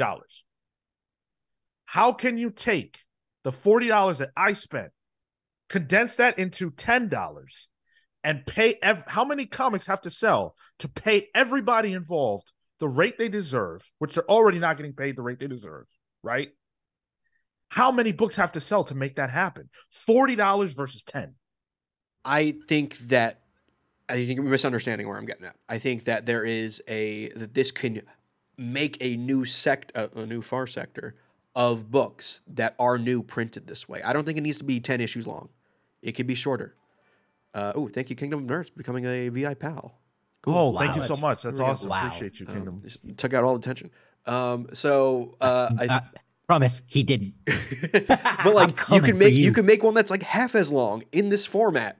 That's specifically for this because, we saw Far Sector was selling insanely in this. If you're making 5 times the amount that Far Sector was getting in comics, which probably wasn't that much. I think there is a line somewhere here in the future where new books can be made. But that's like the pipe dream. That's the best case possible scenario where it sells 5 times as many copies. That's what manga's selling. Yeah, but that's manga, bro. Like I don't know why. And I'm not singling you out or even Marco. I don't know why people think that there's this waiting horde of individuals who are just obsessed with comic book characters that don't read them because of the size of comics, because of the this, that, and the third. People don't read comics because they don't want to. If you want to, you can. I have so many friends who love comic book characters that don't give a fuck at all about comic books. It's not hot. Yeah, I mean, there are comic book fans that are fans of the movies and visual media. But like, Marco, what's the webtoon, the Batman webtoon? The Family Adventures. Yeah, like there is a market there. It's like the best selling one on that. Like, I think there is an untapped market here that I think this is a very good idea to try because this does not hurt, but it could give you data to make new things. But you're making a different point now. So my point is, this is great. I got no problem with them doing this. Like what they're actually doing, I think is phenomenal. I do think that it makes sense to try to meet people where they live. I don't think there's anything wrong with this. My aversion is to this replacing anything.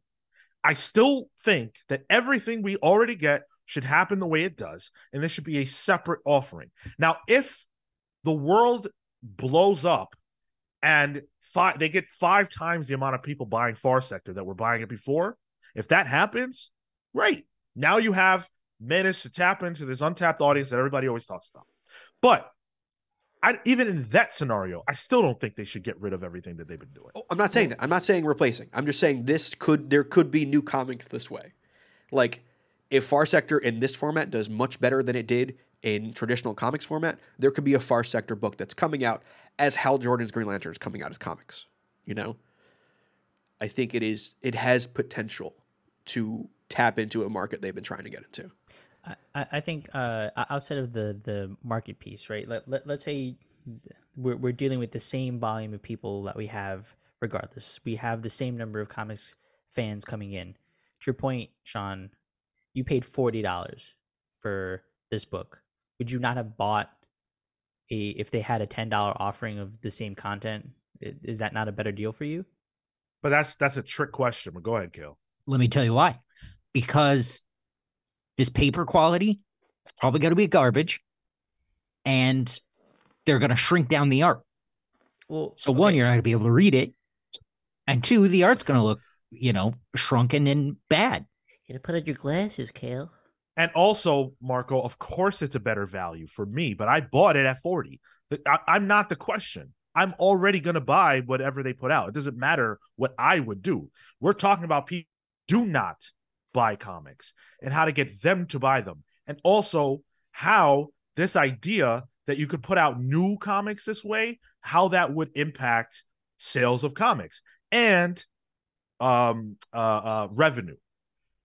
I don't believe that there is a reasonable scenario in which this works to the degree that it would be an acceptable replacement for the way that we currently get comics. That you could tell new comic book stories this way and pay the creators who worked on these books to do anything in this format. I'm viewing this as additive. I'm thinking you have your floppy, you have your $10 comic, and then you still have your $20-$25 collected trade. Like that just means more offering. That's not what I'm responding to, brother. No, I'm responding to what Tyler's saying. No, that's Marco's saying what I'm saying. Right. That's what I'm reading from Tyler's thing is and I'm not saying that the $10 book will in my scenario, I'm not even saying that the $10 book will lead to a new market. I'm saying it'll shift the way that people spend their money. Instead of spending $25 on a trade that, and granted, will have better quality art, better page quality. If they're price sensitive, they're willing to make the shift to something that is of lower quality. I think that you'll find more people buying that book in comparison to the trade to offset the difference. I think people have enough disposable income to spend $10 than they do to spend $25. Brother, agreed. Today I got a McDonald's for the first time in months. What'd you get? I want to know. Paint the picture. The Philly Stack cheeseburger. Okay, that's some UK shit. I don't know what the hell that is. The point is, disposable income for a $10 comic book, you're overestimating. I got people in the Midwest, but comics are already expendable. It's already a medium for us. Yes, for us. Right.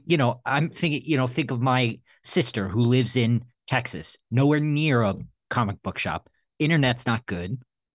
Internet's not good enough, for Comixology, whatever. Going to Walmart to get a manga-sized comic book isn't gonna entice her because it looks bad. But again, I'm not saying that I'm separating the new audience piece. I'm saying it is reshuffling the way that current readers will prioritize buying books based off price. Yeah, and I think somebody is more likely to spend $10 twice than $20. So Amin Perez says, Sean, I disagree. I think there's a significant number of readers who enjoy comics so much that they unfortunately read them for free. Maybe they won't spend $40, but $10 is a different story. I'm glad you said that. So that is in reference to the idea that comics have priced people out and that people are reading comics for free, which is a huge problem. Absolutely grant you that. Here is my counter to that. There is no way to know that the people that are doing that, the people that are stealing comics in that way, by reading them digitally, are waiting to pay. There's no evidence of that. Like, in real life, we had to get Spotify and we had to get Apple Music, and we had to get all that because people just decided they were not paying for music anymore. It's just not a thing. It needed to be easier than piracy. It needed to be easier than piracy, and it needed to be free. Because Spotify, when it launched, I used it all the time, totally free, never paid a dime. Yep. Right? So those people who don't buy music, they didn't just start buying music because there was a cheaper alternative. They just didn't buy it. And now you'll get a Spotify subscription, and it's low price, but people complain about that. Look at what's going on with YouTube right now. You know? I don't know that audience exists. And on top of that, I would probably argue that a lot of comic book theft, happens on weekly books. Yeah. So that has nothing to do with this, because Far Sector is not a weekly book. And whenever, look at how long it's been since Far Sector came out with this, right? Are they going to do a version of this for, I don't know, what's a recent Supergirl, Woman of Tomorrow, whatever? Amazing Are they Spider-Man. Well, I don't know if a Supergirl Woman of Tomorrow would work in the small format with all the words that Tom King put in that book, but But again, you prove my point. I guess that's a long way of me saying that I don't think that the piracy part of this is as relevant, because I don't think that the people that are pirating are exactly one-to-one. I think people that want to read Far Sector really badly are getting it. And it's done well, so we know that. People that want to read Watchmen are getting it. They didn't pick anything that's not successful. Yeah. What are we trying? We're not trying anything. Is Wonder Woman the one that was successful? It's a good baseline. It's a good comparison test. You know that Watchmen is successful, right? But now you're taking a look at what is the difference. What is that delta between the people who buy the larger format and the smaller format, and at a different rate, so you can see the efficiency and efficacy of it. And I think Far Sector is also a good litmus test for this as well, because then you can throw a big 1 on the spine of this volume and continue it further. You can't really do that with Batman or Superman. I would be shell shocked if they got N.K. Jemisin back to do this, to do another volume in this format. I'd be shell shocked. Yeah. I mean, I'm arguing they don't even need to get N.K. Jemisin for it. I think that it could be a model of continuing an ongoing story in comics going forward. But with who though? With what creator who is going to accept the kind of pay rate that would come with this? There's someone out there. But of course, there's always someone out there. It's not about someone, right? We could all theoretically, everybody in the chat could write stories for Marvel or DC. Would they be good? No. And that's the point. Mine would. Yeah. Mine would too, but let's go, Gil. But if they're getting lower quality creators, why do it? I mean, if you're launching a line too, maybe you pay N.K. Jemisin a decent amount to help launch a line. I'm just saying, I think that there is a possibility here that hasn't been touched yet. It's not going to get touched. This will be one of our end of the year bets. Wow. This is a long-term bet then. Yeah, let's do it every year. Tyler, welcome to the trenches. Fucking let's get an omnibus bet going, because I will put money down on this. I'm just imagining Sandman volumes in this format. It was printed in the comics in the same shitty paper that these books probably have. It's original printing. I have those issues. I think Sandman is an entirely readable book this way. I'm curious of how they do paneling. I wonder if they're going to be readjusting panels. I don't know. No, it's not. Kel, you need. It's so fucking not. Kel, you need Is your blood pressure okay? You're literally redder than your shirt right now. Are you kidding me? What, they've adjusted panels for look at the size of the comics? floppy. Look at the size of a floppy, and then look at the size of a manga book. But I'm also they've done panel shifting for digital comics for panel to panel reading. It's not. So they're going to ruin it, is what you're saying.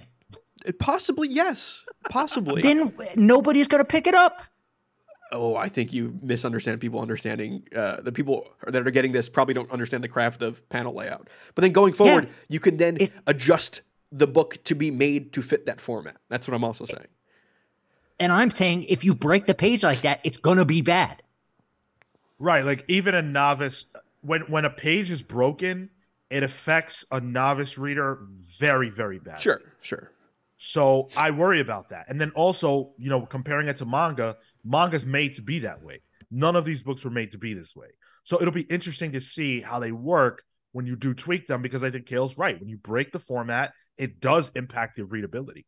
Yeah, I don't think they break the format for these books, like honestly. But I think if these things they sell enough, I think you can then start creating things to fit this format better. What's the current page size? 8.5 by 11? That's standard letter page. That's standard A1 letter yeah. page, I think. What is a comic book? Dan Trudeau says until they see how these sell, we're all just filling the blanks with our own prejudiced perspectives. It's something they have to try.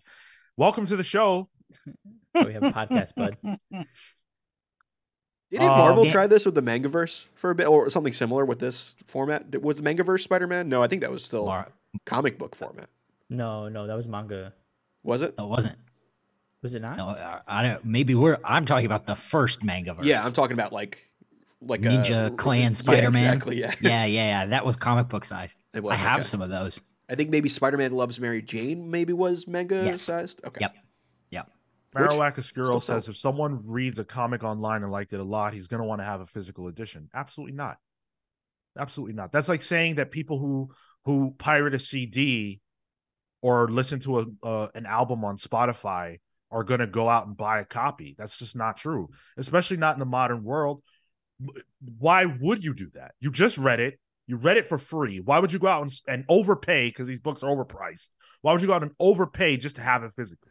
People are priced out of apartments that are big enough to even fill bookshelves as normal enough space.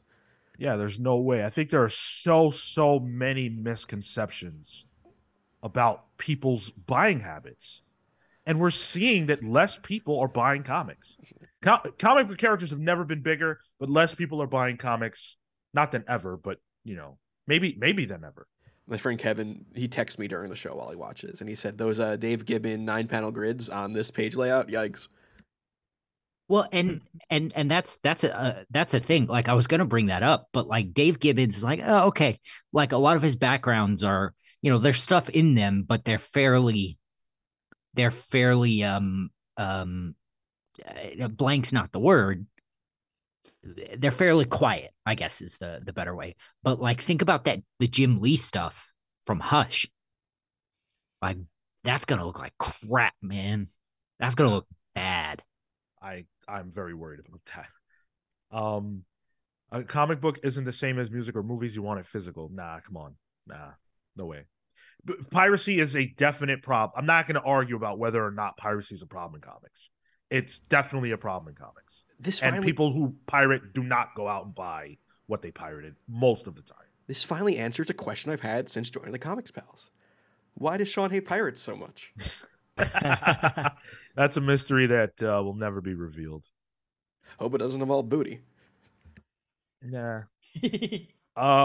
This is a wait and see situation as far as like how this will shake out. I agree with Tyler in that this is a long-term wait and see type of thing. But to me, this conversation went off the rails. I actually did not come to this conversation to negatively talk about this. I actually feel great about it. Tyler took us in a whole different direction. I'm very happy with this announcement. I think this is great. I think there's nothing wrong with doing this. I have concerns about the way this will actually look, like from a visual standpoint, when they shrink the art down and the words and everything else. But in general, cheaper comics available in more places, meeting people where they live, objectively a good idea. You're never going to believe this given the fit I've thrown. Same. I know. No, we got thrown off. We went in a different direction. That wasn't the point of this conversation. I'm aligned with Tyler.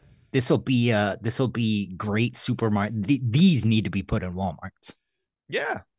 Oh. Like this is great. This is what this is for. Mm-hmm. It's way better than the Walmart special thing that they did. Yeah. So we'll see. We will see. We have a war in the comics, pals. Listen, we have a war Hardly. like every week on this show, but it's then we do a draft and it's all good. If you knew what happened during our business meetings, then you would talk about a war. Whatever do you mean? Let's see. Do you guys want to talk about? Do you guys want to? Yeah, let's talk a little bit about a little more sales data. Sales, Yeah. sales. Let's be a little briefer than we were on that last. Okay. And I was at that conversation too. No soapbox for me, or whatever I call mine. Toilet paper, but I don't know. Tyler's toilet. Tyler's toilet. That's where I just sit down the entire time and come up with my ideas. Let's talk a little sales data. So ICV2, they put out sales rankings every month that come from point of sale for stores that are associated with Comics Hub, that use that system. It's around 100. It's over 125 stores, which is a lot smaller than the 3,000 comic shops that exist. So we can't take this as gospel. And there were some things that I thought were a little funky, but let's talk about it real quick. This is for October.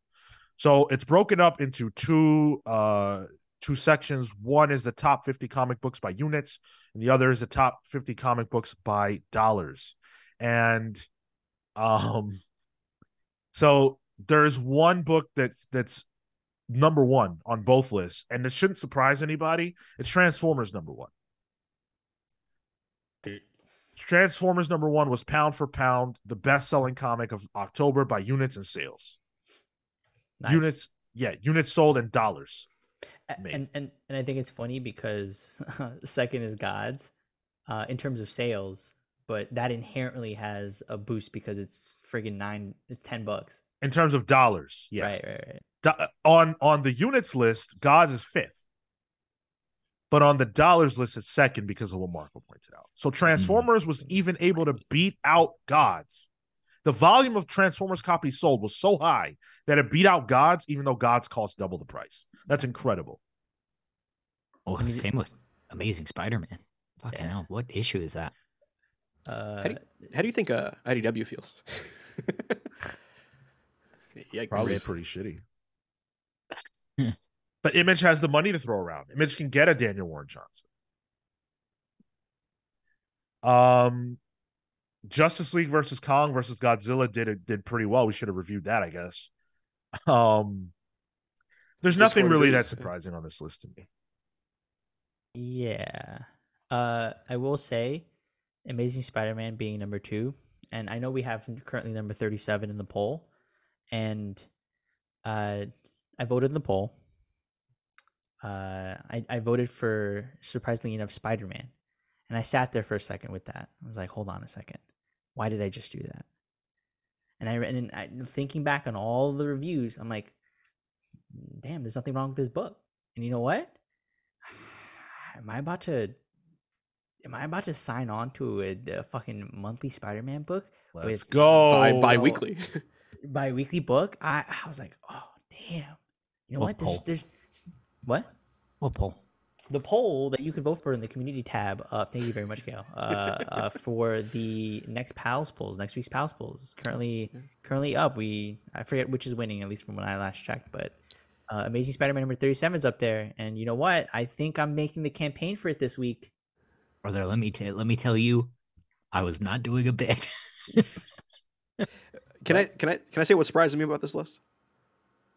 DC's preeminent team book is not even in the top 20, but Birds of Prey is. Which is exactly Titans, what we were talking about. saying? Yeah, Titans, yeah. Better comic. Yeah, and it's good to see that. Like, Birds of Prey is right below Avengers. It's number 2. And it's way better than Avengers. Yeah, and it's number 2, not number 1 as well, which I think is indicative of things. Yeah. Oh, man. I think that's a great point, Tyler. I think Titans got thrown under the bus by Night Terrors, so that's unfair, or rather unfortunate. But judging by the quality of the book itself, I don't think I don't think it earns a higher spot. Miles Morales Spider-Man number 11 is on this list. Granted, it's number 42, but I didn't know anyone was buying that. So for it to be in the top 50, that's pretty decent. Murphy's always telling us to look at that. Ooh. The current run is solid. I read the first few issues and I really liked it. Cody so. Ziegler? Yeah. Is that who's in it? Yeah. Back to Yeah. the normal suit. Wesley Dodds, the Sandman, right under that. So Yeah. Yeah. Yep. shout out. Wild. You're welcome. Is Sandman above Titans? No, No. No. No, Okay. no. Titans is 25th. not on the other list. Got it. For anyone who questions why Marvel and DC put out the books that they put out, look at the list. Like it's all the stuff we complain about. It's all the stuff that's like that feels gratuitous, or books that we think are like, like there's not necessarily sometimes there is, in the case of Birds of Prey, for example, even though those characters are super popular, but there's not always a 1-to-1 between quality and sales.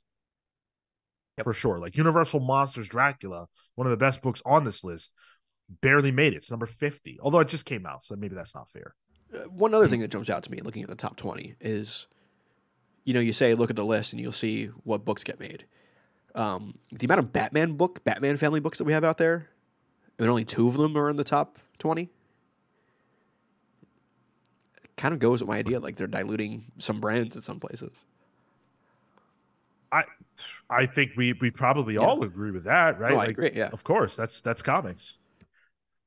I'm glad that ICV2 does this, even though it's probably not like it's not the gospel. 125 stores is just a very, very small number. But I'm glad they do it because it gives us an idea of how things are selling, and we know that the big 2 aren't trying to give us an idea of how they're selling at this point, unless it's doing great. So that's ICV2 for you. We have met our likes goal. Good, because I made a cool slide for this, and I want to know what Sean's idea for this draft was. That argument must have sent it over the top. Oh, there was a comment I wanted to tackle right before we do the draft. Hendrik Perry said, this podcast has a lot of, quote, we came here positively, but then our pessimism got in the way whenever we discuss the topic of selling comics. For sure, the pessimism is earned. This has been a problem since forever. I apologize if I come across as a pessimist when it comes to the state of comics and sales, but I am a fucking pessimist when it comes to the state of comics and sales. I think that there is a problem, and I think it's not being addressed. I think this is a way to address that. But what I get stuck on is the idea of an unactivated reader. That's what troubles me, because I don't think that exists, and I don't think there's one special trick to bringing people into the fold that aren't.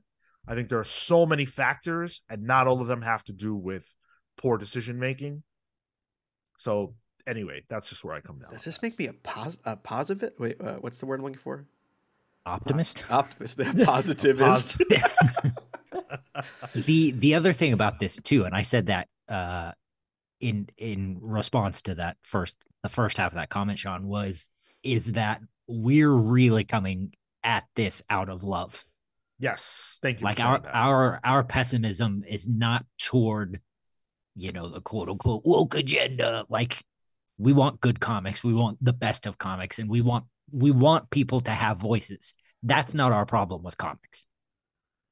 Right. I don't do this show for my health. I do this show because I love comics, and I'm sure we all do it for the same exact reason. So there's no agenda of destruction like other channels. So don't want to give that perspective. But anyway, let's jump into the draft. Let's have fun. Let's jump into the draft. This is a very special draft, I think. This is the collector draft. So what do I mean by that? This is how it's going to work. We are all the collector from across the multiverse. And we all want to have the greatest trinkets and objects that exist across the multiverse, not just even in Marvel. That's how powerful we are. We are vying collectively to amass the greatest, most powerful collection of objects and artifacts that exist across Marvel and DC, and nothing that can be considered that an object or an artifact is off limits. Sorry. Just Marvel and DC. Just Marvel and DC. Okay. Okay. Oh, okay. Yeah. I wasn't gonna Dang let Hellboy get forgotten a second week in a row. I was like, ooh, right-handed Doom. That's what I want. Man, I was looking at that White Ranger saber going, ooh, this is my chance. Okay. I like this one. Yeah, I'm into this. Howard the Duck doesn't count. We're not doing because collectors collected people, but we're not doing that, right? Just objects and Okay. artifacts and things like that. Got it. What if you consider women an object? I'm asking for Marco. Whoa. I'm asking for Marco. Bye. Whoa! You can't be throwing that. Whoa! Rude. All right. And so we're gonna do this the normal way. Can we do 5? You guys think we do 5? Let's do across 5. both DC and Marvel? Yeah. Yeah, I think we can nail 5 between those companies. And the rules are I will roll to determine the order of who goes, when. We will be doing a snake draft. And the winner is determined by the audience. What determines the winner? It's up to you. All right. So I will roll first for myself. Whoa, I already lost the die. All right. I'll roll first for me. That's a 6. Marco, Mm-hmm. that is a 7. Ooh. Kale, that is a 5. And Tyler, that is a 7. So Tyler and Marco need to roll off. Yeah. So I'll roll for Tyler first. Oh my god. That's a 12. I could beat it. Let's run it. 8. 13. What? Dude, I have rolled 12s in tournaments and had my opponent roll a 12 as well. So No way, really? Wow. Absolutely. So go ahead, Kel. Quickly, is the object of this to build the most powerful collection, or are we going for like things we think are cool as the collector, like the best collection? In my mind, it's the best collection. Okay. You're your own collector. Okay. Whatever you It's want. all vibes here. It's all vibes here. Mine are So angry. so the order is Tyler, Marco, myself, and Kale. Okay. I'm going to start with. We're doing 5, right? Yeah. There's the obvious first one. Oh, Hendrik Perry, thank you for becoming a VI pal. Oh, thank you Oh, so wow. much, Hendrik. That's awesome. A long time viewer too. Appreciate you. I'm gonna pick. You're in the first. I'm in the first spot. I feel like I have to take it. Infinity Gauntlet. There you go. I assume Yeah. this comes with the stones. It would be way less interesting if it didn't. So let's say it does. So oh, I got some nice jewelry now. Yeah. cool glove. I'm gonna go with the Materio Opticon. John Dee's. Oh, Oh yeah. Wouldn't that have been Sandman's ruby? Yes, but I want the corrupted one. Okay. That was one I was thinking about. Yeah. Hendrik Perry says they were guilted to join. No guilt, only Take love. it how we Thank can you. get it. Appreciate you. I'm going to go with the Cosmic Cube. You mean the Tesseract? Oh, don't even start. My first one will be Jay Garrick's hat. Oh, nice. Okay. My Is there- second one, Are there powers in that? No. No. Okay. just cool hat, got wings on it. My second one will be Alan Scott's lantern. Oh, fun. Nice. I sense a theme. You will be correct. I am going to draft. Well, this might not count. I'm comfortable if it doesn't count, but I'm going to throw it out there. Thor's hammer, Mjolnir. That counts. Counts. I was absolutely gonna pick that. Yeah. Okay. Yeah, that That counts. counts. All right. Awesome. Mine was gonna be Aquaman's Trident. Right. It has a name, doesn't it? Yeah, I think it does. The, Yeah. I think it's just- Atlan's Oh, trident. I thought it was Samantha. All right, so I get 2 now, right? I broke Kale finally. Let Susan. me, yeah, let me get the ultimate nullifier, Ooh, and wasn't a rip. I also want Metron's chair. Oh, nice. love a good chair. It looks I'm gonna- comfy. He's that dude be lounging. I'm gonna do. Damn, I just had it. Not the trident. Wesley Dodds mask. His gas mask. Okay. Walking on thin ice, son. That was Kale's next. How Yeah, dare you played your hand too early, Cal. People started seeing what you wanted. Not yet. I am going to draft Dr. Fate's helmet. Nice. I don't know what it's called, but Naboo. Yeah, Naboo, the helmet of Naboo, Who's a planet? not the Star Wars planet. Yeah, just oh man, now I'm gonna imagine Naboo's voice in Gungan speak the entire time I read comics. Going forward. My third one will be Wesley Dodds' gun, Nice. the gas gun. oh, And good luck with this on the images, Tyler. My fourth one will be Ma Hunkle's Red Tornado helmet. What? So the original Red Tornado was an old lady named Ma Hunkle, and her helmet was a pot. Oh, she looked like Forbush Man. Yeah. I don't know what that is.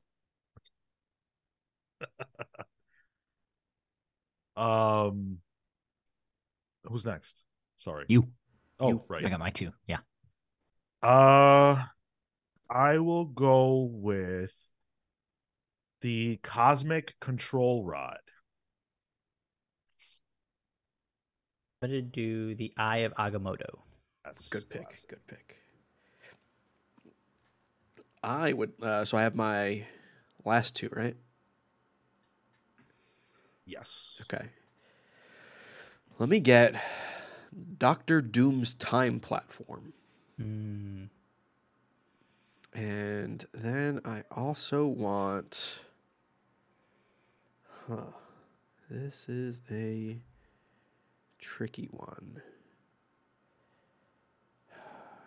Man, there's so many good. I want Batman's utility belt. No, I don't want that. I'm looking around. Give me. Oh, the Crimson Gem of Sidorak. Thinking about that. That's a good one. What? My turn, right? Yeah.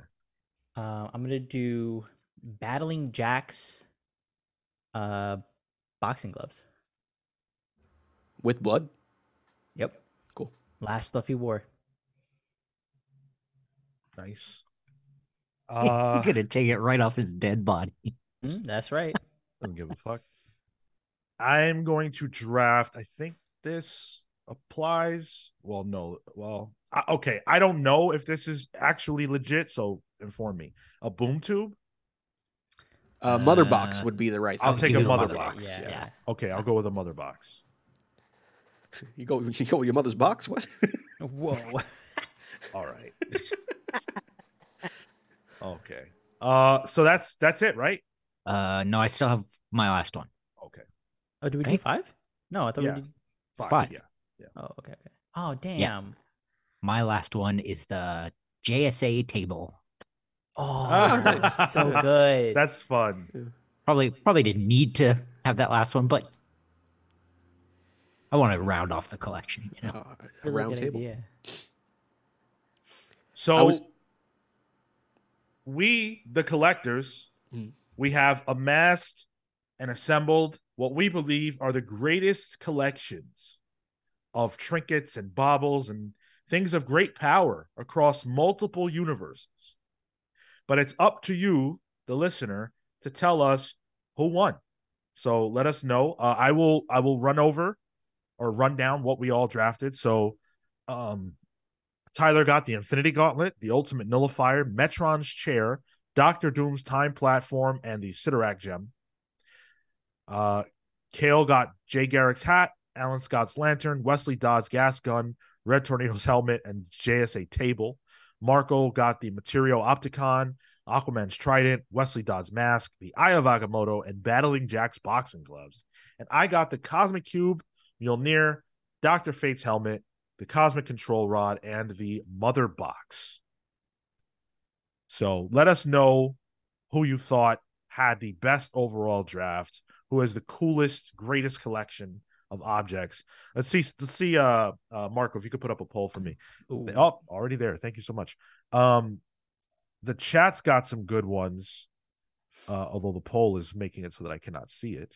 But CW Gordon's got Magic Sword, a Green Lantern ring, the Lasso of Truth, Cloak's Cloak, and Candor. Candor's a great one. Wow, Candor Candor's is a a really good idea. Silver fucked up, but- Surfer's board. That's a good one. Yes. Oof, how did we miss that? Web shooters. It's nice. I Web love the shooters. Fantastic Four's uniform of unstable molecules. That's fun. Really my, great my one. Kevin says the big penny from Batman's Batcave. Tell him to comment in the chat. He's scared of These the chat. He's too text scared of it. messages. Yeah, he's What too are scared of these it. text Yeah. messages about? He's afraid the internet's gonna find him and adjust his algorithm if he engages. Well, I mean, it will, but Yeah. you know, He's, that's the he's point. already engaging. Give us the content. Give us the comments. Texting Tyler doesn't help me. I think he gives us the likes at least in the subs. CW Gordon said, "I'll take Spider-Man's marriage." Ooh. Would Wolverine's adamantium skeleton count? Oh, Because I'm I think thinking like that's- in my head when he Huh. posited this, I was thinking the big 2-page spread of the Maestros collection, and it had like Vision's decapitated head, Cap's shield, Hawkeye's bow. Weapons are one thing, but I wouldn't say like parts of Skeleton- people's skeleton's bodies a or little anything much. like Yeah, that. yeah. Oh, yeah, I would say it would. what about Like style? the glove, like Wolverine's glove with the like the old toys or whatever, where the claws come out. yeah. But That would just be his I don't hand. know. Yeah, Magneto's helmet, another good one. Oh yeah, Yeah. no one took Batmobile. Xavier's chair. Oh, yeah. Would full vehicles count? Not to me. I really was like trying to keep Yeah, it to like objects of power. You guys took it beyond that and made it about things that are just cool to Invisible look jet. at. But Yo, Amin Pear's in the chat. Chad Paul's Riz. Is it like Austin Powers? He just steal his mojo and it's in a vial. Hendrik Perry says, without Wolverine's regeneration, his skeleton would poison and kill you. Have at it. No, I'm the collector. Ain't nothing killing me. Ooh, the mother mold. Pretty good. That's a full-on giant robot. It's an item. An item. What? Robots are people too. Brought to you Yeah, by I- Adobe Photoshop's new AI in their Photoshop beta. I'm a huge proponent of robots. Shrink the you can shrink the mother mold and you just have it as like a little keychain. Man, Yeah, talking about so your mother's wrong. mold, your mother's box. What's going on here? The mother mold has feelings too. The Adams small chair for when he's floating around the JLA table during a meeting. Oh, that would be a There's good so one. many good chairs. Kang's time chair. Another Love good it. chair. Oh chairs. yeah. Love a chair. Love a good chair. Hey, we're all sitting in chairs right now. Batman's mom's pearls. Ooh. Marco, you should Fancy just collect Brothers dead, parents. dead parents memorabilia. I started out with the theme was going to be like things that were associated and ascribed to other people but stolen from them, or like, but I slipped on some of it. Oh, what about the Huh. the car from the first appearance of Superman when he's smashing it? Isn't that- Okay. That'd be cool. All right. So First car Superman smashed. I want to say thank you to our channel members. I want to say thank you to those of you who made the decision to join us today. That's really awesome. You guys are phenomenal. You guys are the real VI pals. I want to say thank you to all our patrons who make this possible. Patreon.com/thecomicspals is how you can become among the group that I shouted out earlier. We also have patrons who are on other tiers that aren't a part of the Palsverse quite yet. But there's a lot to enjoy for any kind of person who enjoys our show. We even have free stuff on our Patreon page. So give it a listen. We appreciate every single person that tunes in. Thank you for the likes. Thank you for the views. Thank you for the comments. Thank you guys for everything. If you want to join and watch us live, you can do that every single Saturday at 10:15 a.m. Eastern. Next Saturday's show might be pretty good. If we can confirm. Yeah. We might have something special next Saturday. We'll see. We'll see. I'm a little confused too. But we'll talk about it. I mean, you guys should know. Yeah, I have an idea of the possibility. I don't know anything. But... Kale. I'm gonna end the poll. Let's see. Yeah. Let's see. Ooh, Whoa. Sean, the clear winner. Wow. I never win these. I'm shocked. Yeah. I'm putting this one on not TikTok to toot my own see. horn. I'm a little surprised at how low I was.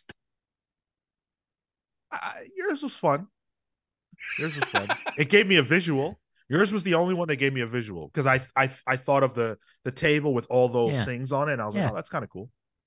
So, CW Gordon says it's always a special day with the pals. Thank you so much, and you're right. Our show is always special, but it could be extra special next week. You know what else was special? Our live book club for the long Halloween. That was a great time. Thank you to everybody that showed up. If you want to watch it or listen to it, it is out everywhere. So give that a listen. If you enjoyed the live aspect of it, let us know.